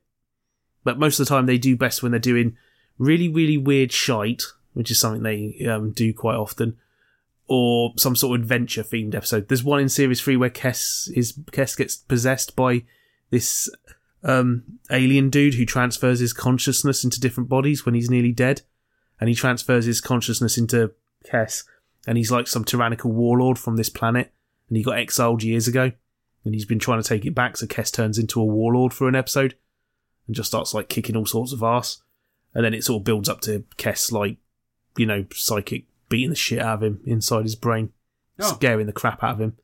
It's quite cool. But does mean Kes gets to wander around wearing like leather clothes for a while. Good for her. She leaves in Season 4, 2 episodes in, because Jennifer Lean was drunk. It's just a coincidence that she left and they brought in 7 of 9. Just a coincidence. But no, it's just good series, good stuff. Some quality stuff. I like any episodes where Neelix and Tuvok hang out together. The comedy gold. The Doctor's still great. There's one episode where Kes is travelling backwards in time. Yeah. From later in her life, she had some disease, or she had like the final stages of her camp and life where their memories start going, and they try to use a temporal timey-wimey treatment to send her to like fix her brain so she could live a bit longer. Mm-hmm. But it like sends her memories back in time, and she starts getting younger and remembering the thing that happened to her in the future, and trying to figure out how to stop herself from keep hopping back in time, because eventually she'll turn into a baby and then nothing. Yeah. It's kind of complex. It's time moving in two different directions. Yeah. It's that sort of thing. Yeah. That's a kind of clever, fun episode, that one. Quite like that one. Bit, it gives Kes something to do before she leaves the series. Good for her. She gets to do one episode where she gets something to do. Yeah, because they were running out of ideas for her, really. She was just the resident psychic person on board. Wasn't she an empath? No, she's got psychic powers. Troy's an empath. Oh, right. That's the friggin' whatever the Troy is. I can't remember what their race is. They're empaths. Yeah. Freaking not Trill. Beta Zeds. Beta Zeds. Yeah. Yeah, beta cucks. Yeah, beta cucks, yeah. But no, I like that episode as well. It was good stuff, Stuff to look forward to. Yeah, yeah. Yeah. I know what you mean. 4 more seasons to go. 4, 5, 6 and 7. Yeah. Gonna get there. All the wacky stuff. I wonder how many more times they'll reset the timeline. Oh, at least 6 or 5. 6 or 7. Yeah, they do it a lot. It's getting pretty silly. I know the next Kes reappears in an episode in season 6. They sort of brought her back for one episode, and that's a time travel episode that resets a timeline. So, good stuff. And they reference in that episode with Kes, they reference the Year of Hell. It's a thing they said they were building up to. Yeah. Because that was originally going to be the plan for the season 3 finale. It was going to be Year of Hell, where they just go through shit for a whole year. But it ended up being a thing, I think, in season 5, I think it happens. Yeah, they mentioned it in that episode, and it was sort of like setting the stage for something that was going to come up later. It never did. Well, it does. It does come up later, but obviously in a different way, because Kes isn't on board the ship anymore. But, oh, no, not Kes. But they do recreate a couple of scenes that you see from the moments that are meant to be in the Year of Hell later on. But I'll get to that eventually, because I think... Was it Kirkwood Smith was the villain in that? You keep mentioning Kirkwood Smith as if you know who it is. You know who Kirkwood Smith is. He's Bodiger. Bodiger, yeah. I'm pretty sure he's the villain in that. No. I can't remember. Fucking Jonathan Rhys Davis was in an episode. Which one's the racist one? Is it Rhys Davis or is it... what's his name? You know Jonathan Rhys Davis from Sliders. Yeah, I know. It's either him or who's the other fat English bloke who has a deep voice? The one who was in fucking Flash Gordon.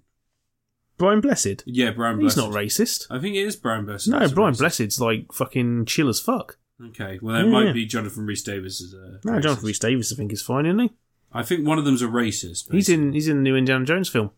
Yeah, but one of them's a racist, basically. No, I'm pretty sure he's fine. Jonathan Rhys. You're spelling Rhys wrong. I can't even see it. You're going to try and slander someone. A great British actor. Mr. Rhys Davis has done Muslims a disservice by portraying them as an invading barbarian horde. Right, I mean, that's just... Yeah, shut the fuck up. He's got a beard. Shut the fuck up. So, he's played... Look, I know my racists. What British theatre actors haven't played Muslims at some point? With brown face. Ben Kingsley won an Oscar doing it. Ben Kingsley is Indian. Okay, maybe just... Fisher Stevens... Fisher Stevens isn't English. Yeah, he's English. No, he's not. Fisher Stevens is English. And he went brown face in the Short Circuit You films. think Fisher Stevens from Short Circuit 2 I mean, he's not British. and Hackers. But he speaks English and he's white. Oh, he's not English anymore, is he? No. But he went brown face to play an Indian. American actor, director, producer and writer. Does it say Indian anywhere? No, but the first picture that pops up, I think, is him in brown face. Recently. Why was he doing that recently? I like the way that you go, why is he doing that recently? He was the bad guy in Hackers. He was, that's what I said. And he was Iggy in the Super Mario Bros. Movie. Yes, he was, yeah. I know Fisher Stevens. Don't you fucking what else was he in? Challenge me on the Fisher Stevens What else was he in? Absolutely fuck all. No, that's not true. He's in... No, he's in a film called Absolutely Fuck All. I'm going to guess Virtuosity. Apparently he was in Short Circuit 1. Yeah, he's in Short Circuit 1 and 2. He plays an Indian in both. Yeah. Racism. He's the guy who created Short Circuit. Racism is and he does a thick Indian wild. accent. Racism is so fucking and wild. loads of Indian people don't realise he is an Indian. Really? Yeah.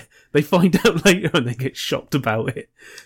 because his like Indian portrayal was apparently so accurate. I don't want to scare people here, but even as a child, I knew he wasn't Indian, and that's No, you fucking didn't. surprising. I You did. fucking liar. No, I You did. Absolute liar. No, I did, because I had friends. I lived in predominantly like an Asian area in Woking, where it was all like flats. I lived over in Walton Court, and it's mostly like sort of people from all over the place. It's not really a ton of like white British people there. It is like different cultures, and Like the Dutch. like the Dutch pricks. And my friend's dad, when Short Circuit was on TV once, went, "We don't watch that." And I wondered why. So when you're a kid, you say, "Oh, why? I like that. I like Short Circuit." I like the Indian guy. He's really funny. And he told me, he was like, "That's it's a guy in face makeup pretending to be." Like Jackie Chan in Who Am I? He plays a Native American. Plays a lot of people in that. Does he? Yeah, that's the whole point of Who Am I, isn't he? Because he has all these memories of different times. He doesn't know who he is. I just remember being a Native American. Yeah, there's that whole bit. Yeah. All right. Is that your review? What was our review? I don't fucking care. Voyager season 3. There you go. How was it? Solid. All right. Cool. Solid. Which is, I mean, it's better than you get on most Star Trek nowadays. So surprisingly, Star Trek Picard hasn't shat the bed yet in season 3. I'll give it time. Well, Shat the Bed season 1. It's just languishing in it right now. No, season 2 was that. It's still Season 2 languishing was in it covered in shit. Going, I didn't shit the bed. What are you fucking talking about? Make it so. All right. Anyway, so Number 1, I appear to have soiled myself. I've shat myself, Riker. Come clean me. Data, tell me a story of a man who shat himself. Oh shit. All right. So I'm going to talk about the biggest film release of the last 2 weeks. Yeah. We're going to get a lot of views, a lot of listens from this. This is your last really, review? It's my last review. It's a really important film that's come out. Talking of racism, man, this is a film that challenges racism. Oh, did you watch Green Book? It challenges our idea of what arranged marriage is and how the world handles religious people and religion. That's right. I saw the new film, What's Love Got to Do With It, starring Lily James and What's that? Kem Fandango from Toast of London. I can't remember his What's name. that? Pakistani Indian, whatever it was, martial arts film that's coming out soon. British one. Oh. It's a British film about a Pakistani teenager who does kung fu, and she has to free her sister from an arranged marriage to like a That cult-like sounds family. fucking amazing. Yeah, I saw a trailer for it. I can't remember what it was. All I right. need to find it. I need to look it up. So Lily James plays Zoe, and Shazad Latif plays Kazim.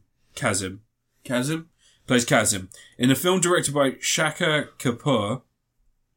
I'm probably butchering these Shaka names. Kapoor. Shaka Kapoor. Yeah. And it is so it basically Kazim is agreeing with his parents to go and be arranged married because that is part of their religion. They have decided that's what they want for him, and he is doing it just to basically keep them happy. He's doing it as a way to appease them because although he doesn't believe in arranged marriage, he's willing to go along with it, and he sort of throws himself into the situation. And Lily James, Zoe, she's a young lady unlucky in love. She just can't find Mr. Right. She is swiping right on Mr. Wrong, Ant. Swiping right on Mr. Swiping Wrong. right on Mr. Wrong. Oh, you're doing the... Doing a joke about dating. Mm. I'm pretty sure that's one of the taglines for the film. So she is a documentary filmmaker, so she's going to document his journey as someone who's predominantly grown up in Britain, going through what is a Pakistani ritual to get married in an arranged marriage. And this film has got quite a lot of good reviews. So what I'm going to say is going to be shocking, but it's a dog shit movie. It's really bad. Oh. Like, it's not bad in a fun way. It's called a rom-com, but the main actors have no charisma with each other and don't really have any jokes. The jokes are left up entirely to Emma Thompson, who is chewing scenery like it's gingerbread, and she hasn't found out that she's a 60-year-old woman yet and is just eating all of it. She consumes every scene and is just so charismatic and interesting to see in everything she's in the film. Why have you got such a crush on her? I have a big crush on Emma Thompson, but that's besides the point. She is just, somehow, she is rolling through this film, effortlessly stealing all of the thunder from two people that have no sexual chemistry. They have no chemistry, full stop. At one point, so this is another thing that's, whoever shot this film has no fucking idea what they're doing with regards to, well, it might be the editor that does colour grading, I don't know. But there is a scene, so once they go to Lahore, once they go to Lahore, the colour grading is all done with like a yellow filter, right? Yeah, because that's what colour it is there. That's like how Mexico's orange. Yeah. So it's all done with a yellow filter. But there is a scene in which she's interviewing Kazim about his upcoming nuptials, and midway through the scene, the screen suddenly slowly wipes over with a white filter. And it's not like thematically linked to the question she's asking. It just, and like old QuickTime videos were loading off the internet. And every so often it would go a little bit slower and you'd have like an image left over where it was just processing. Yeah. It's like that, like the white filter, literally as the scene is playing out. The scene doesn't move. There's no one moving on screen. The filter just goes like that slowly across. So it goes into a white filter. And then, like they've realised they've made a mistake and they were meant to, it's suddenly a blue filter, very partial blue filter, goes you sure over. It's not someone fucking up the projector? No, because you can't do that with a projector. Yeah, you can. What, in a cinema? Yeah, I could do it. You think they have a function to change the colour grading of the film? Yeah, just pass the gel over the front of the projector. You think he's up there? Someone put a freaking Quality Street wrapper over the front. It is jarring to see a film, because this has a budget. Like, they travel to these locations, and like I said, like Emma Thompson's in it. Rob Brydon was apparently in it, but they edited out the scenes, or he was left on the cutting room floor. I think he was probably going to play Zoe's dad, but he's gone from the film. He's nowhere to be seen. And then also Asim Chowdhury, who right now is a fairly prominent, UK comedian. He was in People Do Nothing. He was in Taskmaster. Yeah. He's really funny. He's in it for 2 scenes. And in those scenes, he says dialogue that you'd probably expect to hear from a Jim Davidson fucking comedy routine 20 years ago. The whole film feels like it was written 10 years ago. And then whoever directed it just had no idea how to direct a rom-com. It's Polite Society. That's the film I'm trying to remember the name of. What do you mean? Ria Khan believes that she must save her older sister Lena from her impending marriage. After enlisting her friend's help, she attempts to pull off the most ambitious of wedding heists. It's like a friggin' British Asian kung fu movie that's coming out soon. Okay. Cool. It looks fucking rad. That sounds awesome. But this film is fucking terrible. No. Like, it's so hard. Firstly, the pacing is fucking completely all over the place. Like, the start of the film, he's talking about how... You're having a rant. Oh, God. What do you mean? You're going to have a rant. You're going to have a rant. One of your classic rants. What is your problem today? Why do you hate romantic... Right, sidebar. Anne, what's your fucking problem today? What's going on? You're right. I've decided that I haven't seen this film, but I'm going to defend it. Right, well, calm your tits, all right? Because it's a perspective on Asian culture you don't understand. Calm down for a second, right? Let me give him a bit out. Like Miss Marvel. Yeah. You didn't understand that. That's exactly what this is. Yeah. That's exactly. Back to the podcast. There's no charisma from the 2 leads. No. There is like continued stories that are more interesting happening in the background. The parents of Kazim are fucking incredible. They're really good actors. They have interesting things to do. One of the storylines that you get to hear about is that his sister has been pushed out of the family, has been like sort of what's the word I'm talking about? Exiled from the family. Thank you, Anne. Exiled from the family because I'll be the word haver. You're the word haver today. You're the Theanosaurus. She has been exiled from the family because she married for love. She wasn't in an arranged marriage. She met someone, she fell in love with them, she got married. And the people in the family are all like, it's sad, we've got a granddaughter that we'll never meet. we've got, in one instance, the grandmother of this girl is still there. The great-grandmother would love to meet her great-grandchild before she passes, but she can't because they've exiled this person. And they've exiled this person because of some religious zealotry that you can't leave the family. You can't have your own autonomy. You have to be part of arranged marriage. Even though they say, we don't mind what you choose to do, they are having an extreme reaction to this one person not choosing the thing that they want them to choose. Oh. It's so weird. And then anyway, the end of the film, because I'm just going to fucking spoil it, she makes a documentary about it. All these secrets come out, and she has an interview with the daughter that was exiled, and it doesn't show the family in a good light. And they're all quite upset with it, but at the same time, like, it makes them understand that, yeah, okay, maybe we're not living our truest selves. Kazim, who is emotionally manipulative throughout the film, quite a horrible person, like, he's not really portrayed in a good light. And the fact that he's, like, bullheadedly running into this relationship with a 22-year-old girl he met over Skype. How old is he? He's 31 in this, but in real life he's like 38 or 36. You're doing the half their age plus 7. Yeah, I think that's fine. Yeah. No, is it fine? No, it's not. No. 23, isn't it? Yeah. About 23 and a half. And it's and she turns out she's in love with someone else, and it feels like that was meant to be a plot point that they've just chopped out the film, because there is a scene where she's like telling him, I want you to read this, but instead of telling him, she takes her phone once it's dinging, puts her thumb on it, and then hands it to him as if that is enough for us. And then he sees the text messages Sherlock style appearing on screen. And it just thing where he's like with his hands. He gets and then the words suddenly he gets movie autism. No, he does the thing with his hands. Yeah, and the words he gets movie autism. And he's like figuring out the thing. But it's like and it feels like it's meant to be like more of a thing. Like it's meant to be we meet the person she's in love with, or it's meant to be indicated that maybe she's gay. Like there's some more to it. You need to be showing it. No, show, don't tell, Anne. Just that one rule. Always show, don't tell. Always show, don't tell. And save the cat. Those are the rules in the book. Fuck the cat. But, like, it's like she shows him the messages, and then suddenly he's like, oh, what do we do then? And they just get divorced. And then he turns up at the house and he's like, I divorced her.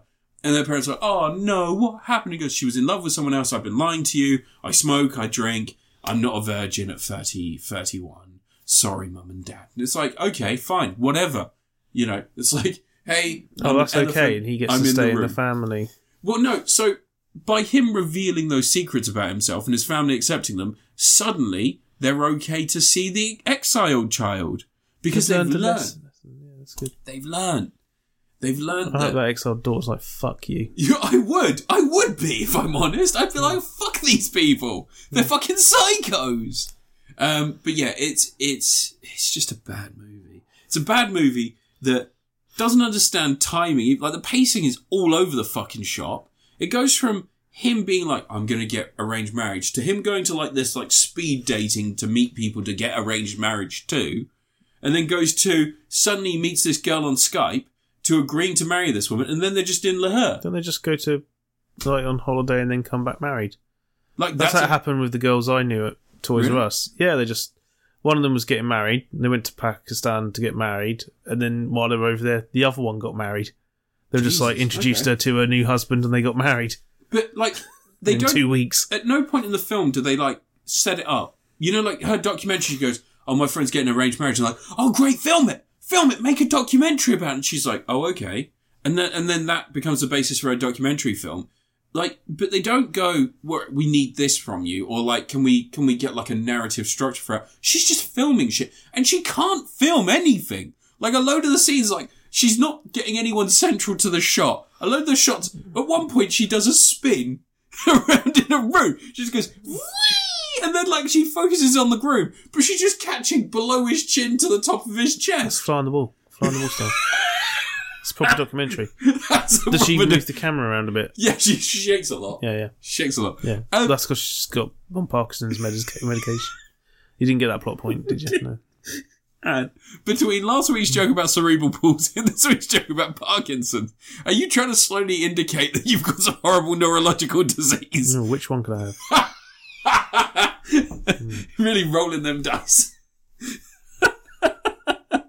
Joke's on you. I don't want one that makes me dribble. No, you'd be like, joke's on you, I've got leprosy. All of them. I've got all of them. I am going downhill fast. Which one gives me psychic powers? The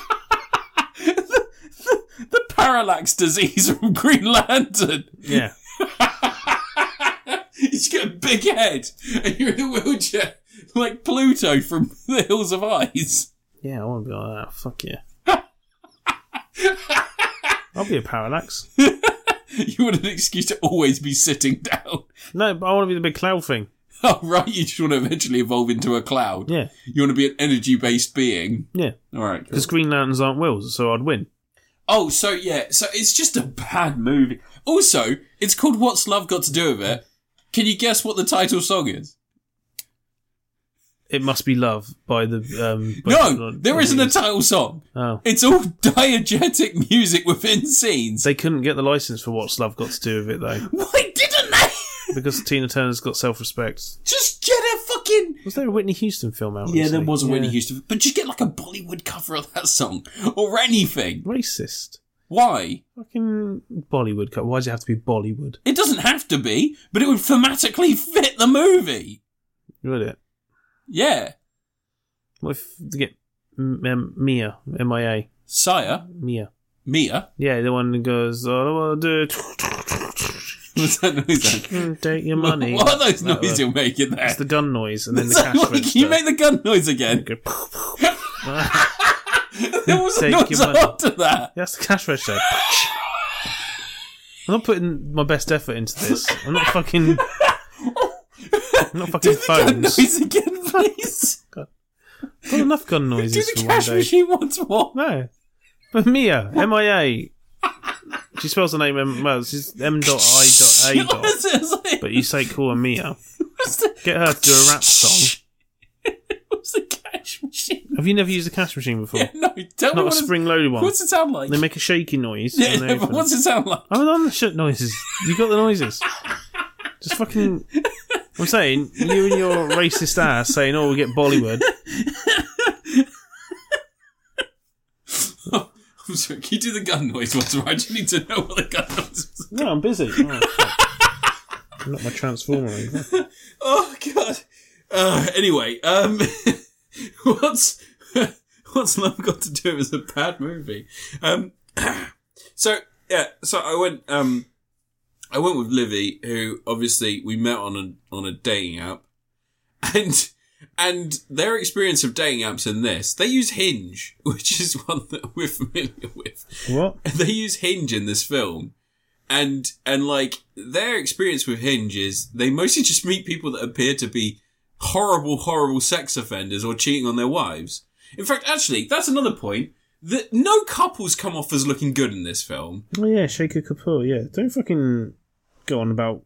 How bad this film he's directed is. Oh, he's directing, it's not right. Fucking, he's directed all sorts of shit. Who edited this, Ant? Find that Your out. fucking mum. No, she didn't. She didn't. But he directed fucking Elizabeth. There you go, that's the film he did. The Golden Age. Both of them. Well, and he's got a lot to answer for, because the Golden Age was shit. Yeah, but Elizabeth's really good. The Golden Age? Elizabeth. The Golden Age. Golden Age is a sequel. Oh! Make the cash machine Change noise it. again. He did Four Feathers as well. Right, but yeah, it's a real bad movie. It's just fucking bad. It like none of it worked. As I said, the one redeeming thing is Emma Thompson and the people that play his parents are both excellent. But other than that, it just none of it hits. None of it feels like it actually makes much sense. Like they make burqa jokes that are like they just feel like they're from a decade ago. Someone makes a comment about wearing a bikini to the beach, and it's just like. It's like, again, it feels like Jim Davidson style joke. Just dog shit. So cheap and easy. Like, even a fucking moron could make a better joke. Yeah, but it's And they've just written and this directed shit. by Asian people, so sure it's fine by them. Oh, yeah. Does that mean that it's a good film, man? Yeah, but they know the jokes. It means, in your eyes, this is a good representation of arranged marriage. No, they're just saying the jokes are Oh, their the jokes are their jokes. Yeah. So the racist jokes are made by people of that race, and that makes it fine. It's fine. It's fine then. That's not how it works, Anne. It's fine. Shit racist jokes are shit racist jokes, even if people make them who are that race. It's written by... If I said all white people can't jump, does that mean you get to not be outraged? We had a movie that proves that white people can jump, so... Sorry, Woody Harrelson isn't white. He's an albino black person. He's a crazy person. He is crazy. Anyway, what's love got to do with it? It's dog shit. Don't go see it. It's a bad representation of online dating. It's a bad representation of dating. It's people that watch this film, if you think that in any way this is a healthy relationship, or if any of the relationships in it are healthy, you're fucking wrong. It's written by Imran Khan's wife. Well, his ex-wife. They got divorced ages ago. You know the cricketer? Oh, yeah. Imran Khan. It's just bad. It's just She's not Asian. really, really bad. And don't watch it. Just don't. Just why would you? Don't. And it was made last year. It only got released in cinemas this year. So it feels like it was written 12 years ago. It was made last year, and it's a plot that deserves to be in the early 90s, around the time that East is East came out. That's when this film should have come out. And it shouldn't be called a fucking rom-com. What about West is West? The sequel from 2004? Yeah. Terrible. This shouldn't have been made. It just shouldn't have. It's bad. If you want to, make a film about arranged marriage and then put a perspective in there of someone who's white, fine, do that. Have someone be a guest. They don't need to be the worst fucking documentary filmmaker in the world. Oh, I'll tell you what, there was one line in which he is chastising her for having any feelings for him, or for trying to convince her friend not to make a mistake that he later realises is a mistake, and then she's fine and being like, oh yeah, that's fine, you're emotionally manipulative and abusive to me, I forgive you because you got to a shit marriage. No, that's not how life works. You shouldn't forgive people that say shit to you like, oh, if you saw someone with a bunch of red flags, you just say they look good in them. 'Cause you like red flags. That's a joke from Friends. That's how old that joke is. It's dog shit. So Can you not peak the audio? And Adam Sandler, you said you wanted me to talk at the microphone. When I talk at the microphone, it's too loud. You have a go at me. Make the cash machine noise again. No. When this is edited and released, I'm going to download it and I'm going to replace your gun noises and cash machine noises with the ones in the song. Exactly the same. Edit. Exactly the same. That's what guns sound like. Never heard a gun. It's my favourite thing we've done on this podcast in 200 episodes. You're doing gun noises and then cash machine noises, and then doing them again because I asked you to. This is the best. What's the first song? It's a very famous song. How's the song go again? I'm telling you. Just because you're an uncultured swine. I'm going to play it at the beginning of the next episode. You don't even know what song it is. Oh no, I'll Google it. I'll Spotify. No, Shazam your Really, Shazam it. And it'll come up and say that is exactly the song. You don't fool in around.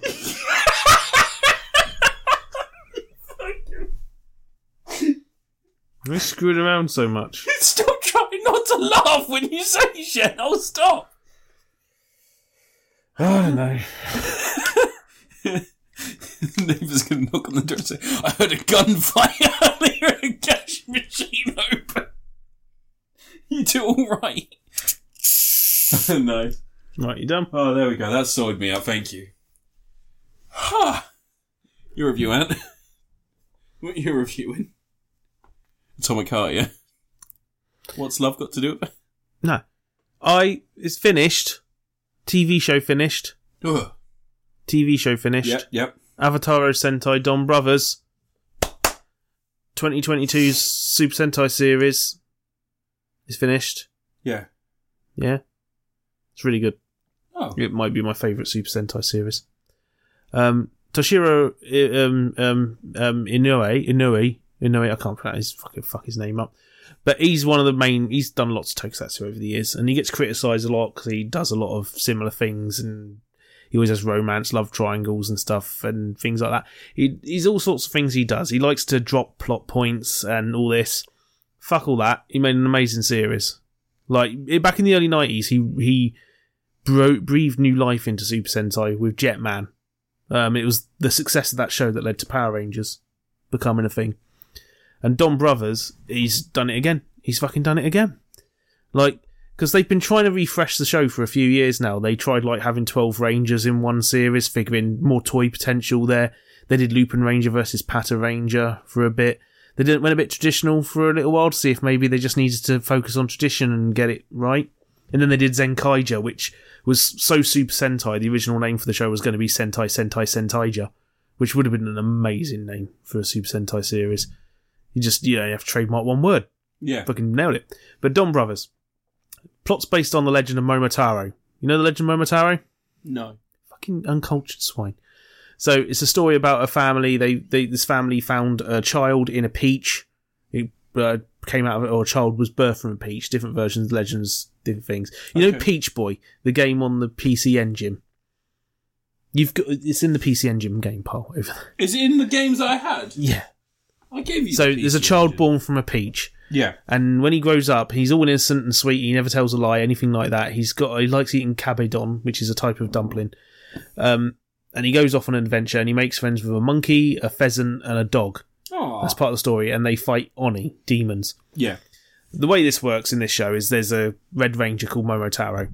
And he was found sailing down a river as a baby in a little baby's basket with a big peach-shaped peach on it. And he was inside that. Mm-hmm. And this guy found him and raised him as his own child. Momotaro is a bit of a strange lad. He can't tell a lie. If he tells a lie, he dies. That's like a thing.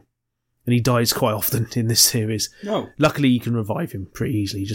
Yeah, he's not too... It doesn't take... It's a temporary situation. He's only partly dead. But he's not fully dead. No, he's dead. No pulse. Fucking dead. But if he dies, like, becomes a thing in the show. Because, the team kind of use it as their way of finding out when he's trying to hide something from them. And there's one episode where they're trying to con a con man, and he wants to get involved, but obviously he can't lie. So they scare the shit out of the con man by having him lie in front of the con man, so he dies in front of him. Scare the shit out of him. Great episode. Not bad. Brilliant. He just acts all scary and spooky. But no, so that's his thing. But the show actually, at the start, follows the Yellow Ranger, who's themed around Oni. Yeah. Demons. Yeah. And part of the whole show, she's narrated a lot of the time. A lot of the characters are. There's quite a lot where the show has full narration, and it kind of feels like one of those sort of J-teen drama things, or like the sort of J-dramas they do where it's heavy narration and friggin' a lot of internal thought process stuff going on. Things like that. So it feels like that a lot of the time. It doesn't feel like a Super Sentai series. The show barely ever cares about the Monster of the Week, which is amazing because the Monsters of the Week are themed around previous Sentai shows, which kind of gives the impression that Inoue didn't really care about previous Sentai shows. So the Monster of the Week is just a completely original creation for this? Yeah, but they're always like, they've got some sort of thematic look that fixes with an old Sentai season. Oh, okay. But so the team doesn't really form straight away, because the way this works in this world, they get a gun, right? And the gun gives them their Super Sentai powers. And when that happens, a door opens and they get pulled through the door and they end up in the battlefield where the monsters appeared. So whenever someone encounters the monster first and they henshin, they turn into their Super Sentai form, the others get teleported in. So because they're from all over this city, none of them know who each other are. They only know each other from the battles when they're a Super Sentai. So for the first 6-7 episodes, none of them really get to know each other. They sort of cross paths, but they don't know they're the Sentai. So there's this whole thing going on where they're trying to figure out who the rest of their team is, and they don't realise they're interacting with them. It leads to some really good episodes. The Black Ranger in the show, and the Pink Ranger. The Pink Ranger's a male Pink Ranger, and he's like 33. That's about the oldest Ranger they've had on the show for years as the main team. The Pink Ranger turns into a 9-foot-tall pheasant person, and the Black Ranger turns into a 2-foot-tall dog. So they're CGI. Not particularly great CGI, but I'll cut them slack because this show's a year-long thing, and churning out digital effects for a year is, troublesome if you're going to be doing that. They do heavily utilise early on this power they have to turn into previous Sentai teams. So that lets them not use the CGI for a little bit. And then as the show goes on, they find excuses to use close-ups of the models they have or costumes they've made for those Rangers, so they can just get the helmet in shot and not use the slightly dodgy CGI. Yeah. But no, they don't know who they are. They don't find out who the Black Ranger is. Spoilers for most of the show.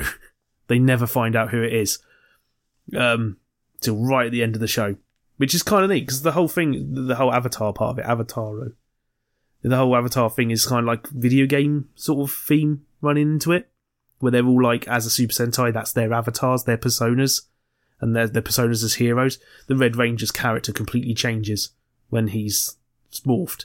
He goes from being this guy who's like incredibly, doesn't say too much, like only ever tells the truth and all this sort of stuff, very reserved but incredibly confident in his skills, to being a guy who's a big showman who's carried into battle on like a carriage that's being carried by a whole bunch of these women with fans, like some old like kabuki theatre type thing, and he's flapping a fan and he's going, it's a festival, we're going to have a festival and all this shit, and he's like dancing, completely over the top character. Yeah. So all the main team members, like the main core thing that goes on with them is that they're all a bunch of fucking weirdos, every single one of them. Like the Red Ranger with his whole being from another world and not being able to tell lies or anything. The Yellow Ranger, she was a manga artist and then she got accused of plagiarism from someone else, and the plagiarist is someone running around in a bunny costume. I predicted the plot twist with that like 6 months in advance. I can't believe I was right, because it involves time travel. Yeah. And there's absolutely nothing to hint that it's time travel until then. But I was right. But there's the Blue Ranger is this guy who like he lives without money and he just helps people out with like giving them advice, and he's somehow got this cult personality around him and people just give him food and that's how he lives. And if he gets really hungry, he just imagines he's eating food and that fills him up. He's that much of a nutter. He keeps doing haikus. So he's imagining he's eating. Yeah. Apparently that works for him. Just but he'll take some food if you give it to him. Oh, okay. I think he thinks if he pretends to eat food, people will feel sorry for him and give him food.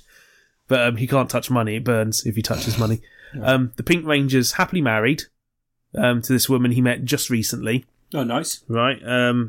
He may be a little bit overprotective of her to he sets someone up to be killed type situation. Someone kidnaps her in an episode. And the villains in the show, if they defeat the monster, then that person dies. Okay. Although it turns out they actually get sent to some like parallel dimension thing, so it's fine. But he shoves the Red Ranger out of the way so that the bad guys kill the monster to kill this guy who kidnapped his wife. And he's like, there's all these moments where he's like super overprotective and he gets sinister, like he's some sort of crazy person. Mm. But yeah, his wife he only met recently, like a few months ago. And then the Black Ranger, who's on the run from the police after his girlfriend went missing, and they think he's the one who made her go missing. And, you know, you never see where she's gone. Weirdly, she looks a hell of a lot like the Pink Ranger's wife. Ooh, mysteries. There's a whole load of stuff going on in the show. There's like so many layers of things. There's like there's like a race of creatures called bestials who take over other people's lives, copying them. And then they take on new personalities and they go and get obsessively eating meat and stuff, like cramming it in their face, going into a rage, and they're going around the place trying to kill the Power Rangers, the Super Sentai team, the Don Brothers, and their enemies, the Noto. So it's like 3 factions going on. The villains, the Noto, or Brain People, is the translation of that. They're 3 guys who, like, they don't understand human ways of life, but they try to learn about it. One of them tries to learn about laughter. One of them wants to get into a real competitive feud with the Red Ranger, and the other one wants to learn about love. And they gradually, as the show goes on, there's like this real, like, they start becoming friends with the main team, even though they're like villains and everything. Yeah. And they stop being the villains, and then someone gets sent to replace them because they've broken too many rules. Oh. They still want to challenge. They still want to defeat the Sentai, but they're like, we could learn more from you. And one of them falls in love with the Black Ranger and stuff, and maybe the maybe the leader of the Noto, Sonoi, maybe he's also in love with the Red Ranger. It's like they don't say they're gay. There's no butt stuff, no kissing between the 2 boys, but there is a song you can download, a music video, of the two of them singing a very romantic song to each other. And doing butt stuff. I mean, the song's got a lot of stuff about holding hands and will you be there for me and all this. And I'm like, this is gay as fuck. No, that's nice. They kill each other. People got die in this and get brought back to life all the time. It's fine. To be fair, like, I think that some people love each other so much they have to kill each other. But there's like a great episode early on where they build up to they're going to have a big battle. And the episode starts with seeing the battle kick off. And it's getting a bit crazy. Everyone's there. But you find out it's just supposed to be the Red Ranger, like Taro and Sonoi having a feud. And then because everyone turns up when it gets to the final battle, they're like, fuck this, let's get out of here. This isn't what we planned. And then it just goes to this really cool bit where you see them walking down a road, like one to the other. And they get there and they draw their weapons and they clash and one of them falls over dead. Oh. And then that gets repeated later, like 10 episodes later, because it's a revive, it's fine. Stuff happens. So they just have big kisses and they're back together. Yeah, but then it repeats it again a second time. And then you see, like... Confusing. This purple ranger that's going around the place pick up one of them and walk off with him. There's a purple ranger called Murasame. He lives in a sword. It's a sword that flows around the place. It's magical. Oh, cool. He speaks to someone called his mother. He just calls Mother, what should I do? And Mother tells him what to do. Oh. And he's got the mind of a child, and you never see who it is. He's just always in a ranger costume. Shark themed. But he's quite cool. He goes into the ground and shark stuff happens. There's no explanation for what he is or where he comes from, just that he's some sort of thing that was designed to defeat the bestials. Like, his sword can kill them permanently, whereas nothing else can. That's handy. But, like, he's kind of chaotic and chucked in there and causing all sorts of problems for everyone. Not handy. There's a cool thing going on with the Silver Ranger, the 6th Ranger, who's also the Gold Ranger. Yeah. He has two personalities and they literally split apart into two separate people. And one of them's kind of a bit sort of... Is he bisected? No, he's just like... They come out of each other. Oh, okay. But yeah, it's like his all about an internal struggle about the person you present to people and who he is really inside. Because that's the thing that runs through it, is everyone's got two personalities. And, you know, or some people are trying to find who their personality really is. It's like thematics, man. Mm. And then the show builds up to, like... I mean, every episode's a friggin' banger. Like, every episode has something amazing in it.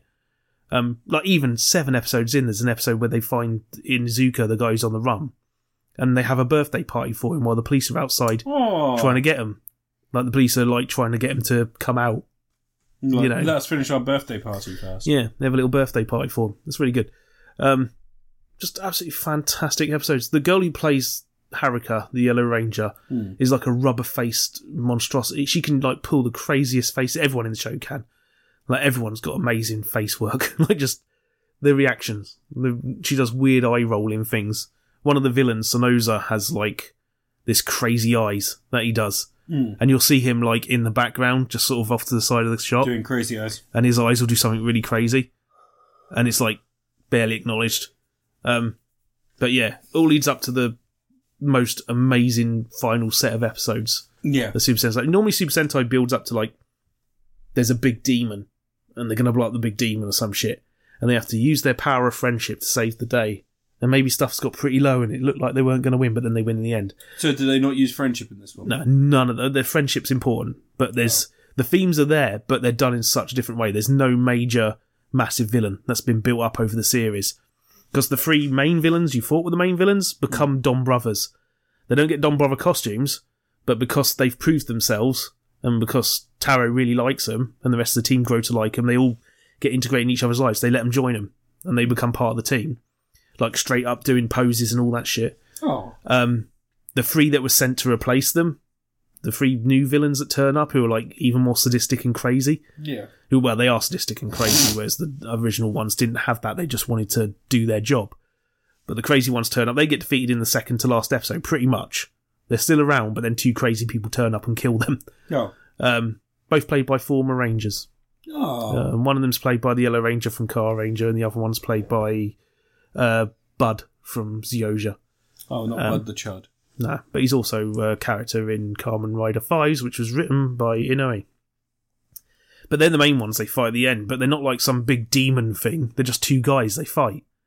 But the whole thing is the battle itself at the end is structured in a way where it's thematic that the team come together. because the Red Ranger's losing his memories and he doesn't remember the team because he's completed his task, and apparently there's something, he's a mystery, there's a lot of mysteries with him.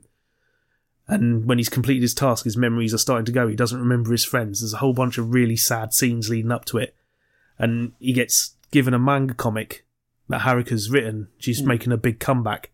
And she's written a manga comic about the Don brothers. And he doesn't remember any of them at this point. But he gets given the document to read. And they're all ready for battle. And they're getting beaten. And then he turns up in battle. And you see the last page of the manga. And it's him in his costume with empty speech bubbles. And he turns up and he's like, we need to do a roll call. Because he doesn't know their names now. He goes, everyone shout your names out. And they all do the roll call and it gets to him and he goes silent. And he stood there and they're all like, does he know who he is? Is he going to be able to do it? And then it cuts back to him looking at the manga and his eyes go, huh. And then the manga text fills him and he shouts out his, declaration. The boy born from a peach, greatest swordsman in the world, Momotaro. Yeah. And they do the perfect pose. Fucking amazing finale. And he just powers up his sword, beats the shit out of both the villains in one shot. They explode, he disappears in the explosion, and they're like, we're never going to see him again. It's gone. And then the episode ends with like a little bittersweet ending thing. Just a little bit of happiness at the end.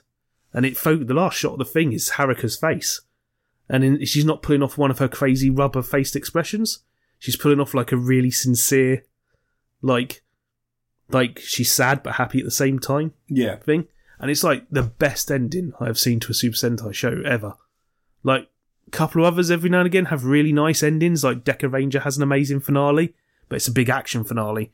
And Takuja has one of those finales where the Rangers, because the Rangers were really children the whole time. They got aged up and brought into a war that they weren't originally part of. Yeah. And so they missed their town got eradicated, but they meet their family again at the end, and it's like a really happy ending for them because they get to be turned back into kids and back with their family. And sometimes they have those really memorable endings, and this one's like right up there. I've started watching Jetman now, and Jetman I know has a really memorable finale because it gets brought up a lot in Super Sentai. It's one of those endings that's like iconic in the series. I've got a feeling Don Brothers is going to hit in there. Because Don Brothers is legit. Like, it is nothing like any Super Sentai show. Well, no, it sounds a lot more interesting. It's great. It's very much focused on the characters themselves. And the way how some episodes were like, the monster won't show up till 5 minutes from the end. And they just fight it, beat it. And they're like, yeah, what was that bullshit? Let's get back to our bullshit. Because, some episodes are still very traditional Sentai ones where the monster's turned up and done a crazy thing and we have to stop this thing. But the way it's all structured is amazing. And I saw loads of people complaining, saying, they're dropping plot threads and stuff like that. They weren't dropping plot threads. This show was paced for 50 episodes. It wasn't like most Japanese shows. You know how like anime and stuff like that will go through like 12 episode arcs and everything builds up to the next big event. There's none of that. There's moments that feel like a big event moments, but they don't build up to that in the same sort of way. They just come about naturally. And then all the plot threads that you're getting with the characters, who this character is, what their secrets are, where this person comes from, and all that, it all starts getting answered in the last, 10 episodes. And that's how a show should be structured. It should be structured to end at the end. Yeah. It shouldn't be structured to be a series of escalating friggin' plot twists. And apparently, this show has less toys than any other Super Sentai series for years. There's, 3 mecha. Like, everyone's got their own individual mecha, and that's the main mecha for the whole show. The Rangers have, 1 weapon each. Like, they've all got a sword.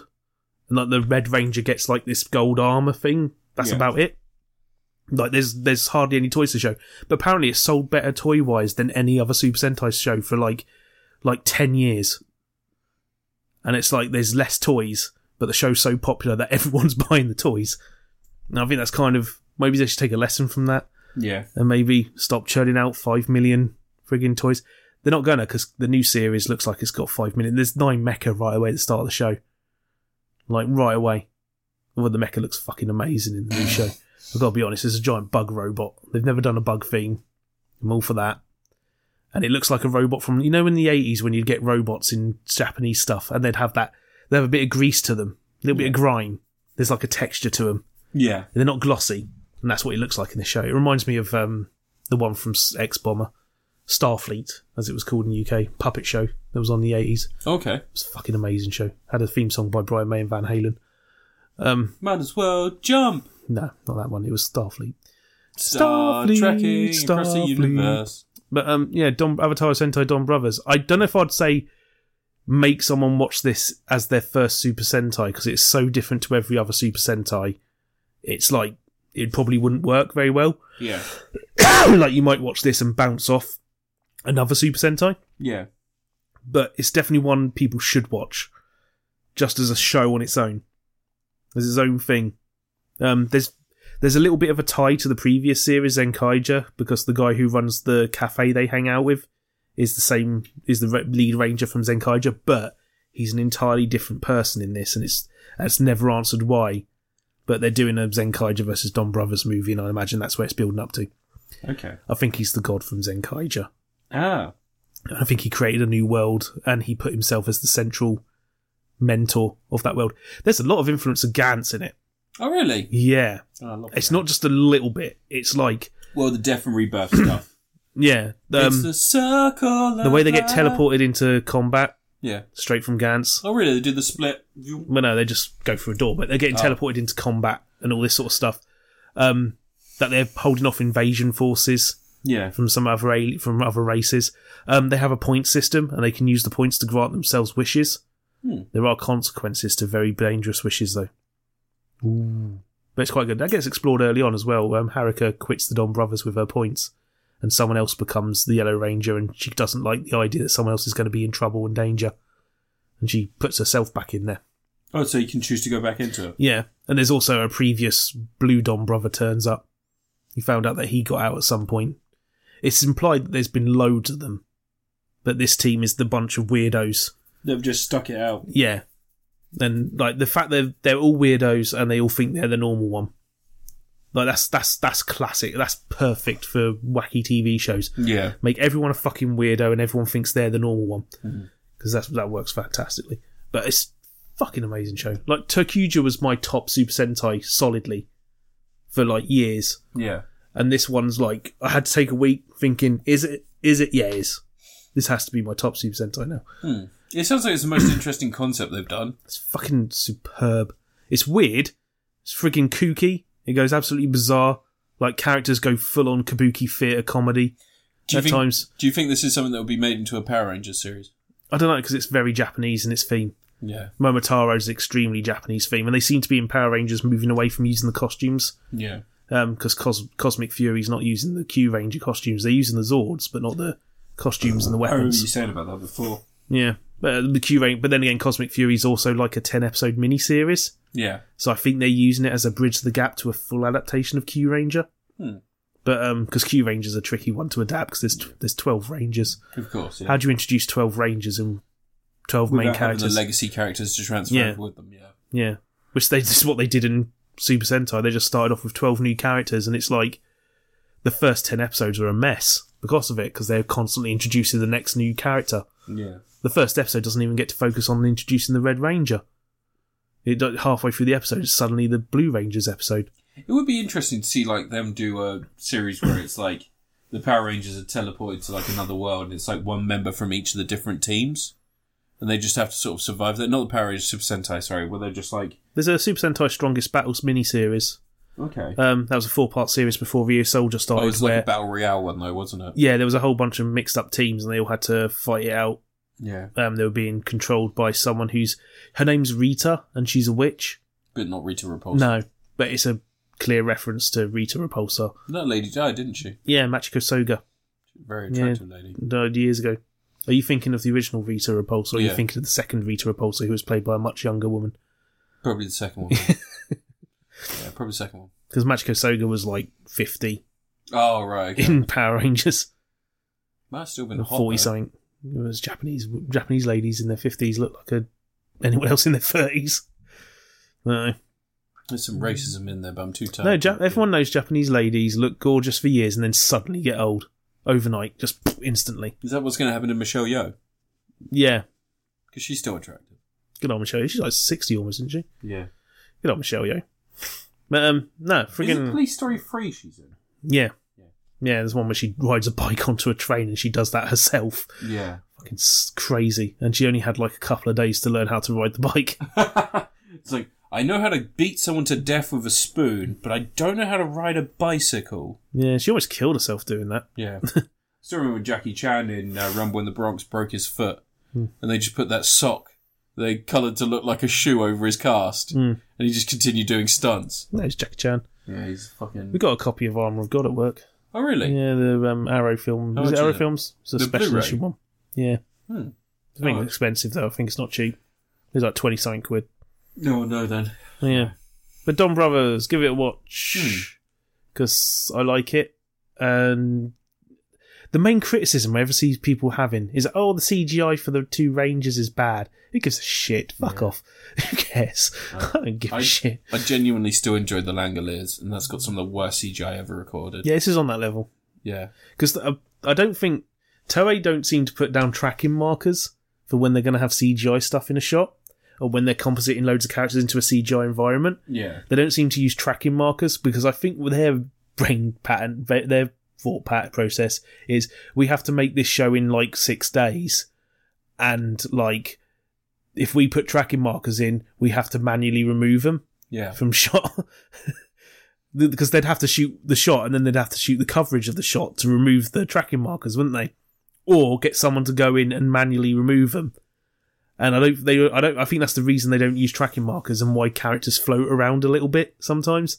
And the motion capture they've done, because they use motion capture, it's very raw data motion capture, and you can tell it kind of doesn't work so well. All the mecha fights are done like that as well. There's hardly any costumes in that. There's a few of them, but the mecha fights are largely CGI motion capture stuff in a sort of Tron-like, Gridman-like neon setting. Are you talking about Automan? No, Gridman. No, Automan. Have you seen SSS Gridman? No. SSSS Gridman. It's really good. You should watch that. It's anime. But Gridman's a show as well in the 90s, and SSSS Gridman is a sequel to it. Automan was from the 80s. And he was a hologram. Ricardo Autoban. Yeah. But anyway, Is that Ricardo Montalban riding on the Autobahn? Ricardo Autoban's the lead singer of the Pound Shop Boys. He did a cover of the Fireman Sam theme tune once. That one that you played the other day. Fucking great. I love that one. And he's also in Atari Squash, who do my favourite Christmas song, Santa's Laughter Mocks the Poor. You know what song I listened to recently that made me laugh a lot? Have you heard Don Lemon, the Jaws song? No. It's fucking incredible. You should check that out. Lemon. Don Lemon, and he does a song called the old Jaws. Man? No. He does a song called Jaws, and it's... Oh, Jack Lemmon I'm thinking of. And it's just a retelling of Jaws the movie, but it's all completely wrong. Oh. And it's fucking hilarious. Sweet. But this is the longest podcast ever. No, it's not. We've done longer episodes. No, we haven't. Have we not? If I could end it. All right, okay. Don Brothers is great. You can find Dan at LV54 Space Monkey on Twitter. You can also find him at Wild Wars Hat on Twitter. He's also Mellow Gaming on YouTube. Yeah, you're Critipocalypse. I'm Critipocalypse everywhere. As always, we'll see you in 2 weeks. Resident Evil 4 remake's out in that time, so I should be reviewing that. No, it's not. No, it's not. It won't be out by the next episode, but I will be reviewing the final 2 episodes of The Last of Us. And Don Knock Brothers at the has Cabin. amazing theme music as well. So. Yeah. And also, is Evil Dead Rise out in that time? I don't fucking know. Scream 6. I'm going to be seeing Scream 6 next week in Frada. That's 3D for anyone who doesn't understand Japanese. All right, everybody, have a great couple of weeks. See you soon. As always, Rishi Sunak fucks kids by making their parents poorer. Is that make you happy, Anne? I'm not insinuating that he's a paedophile, even though because he's a millionaire, he's more than likely a weird paedophile. Cool. That's in the episode because you complained it was too long. Bye, everyone. Have a week. And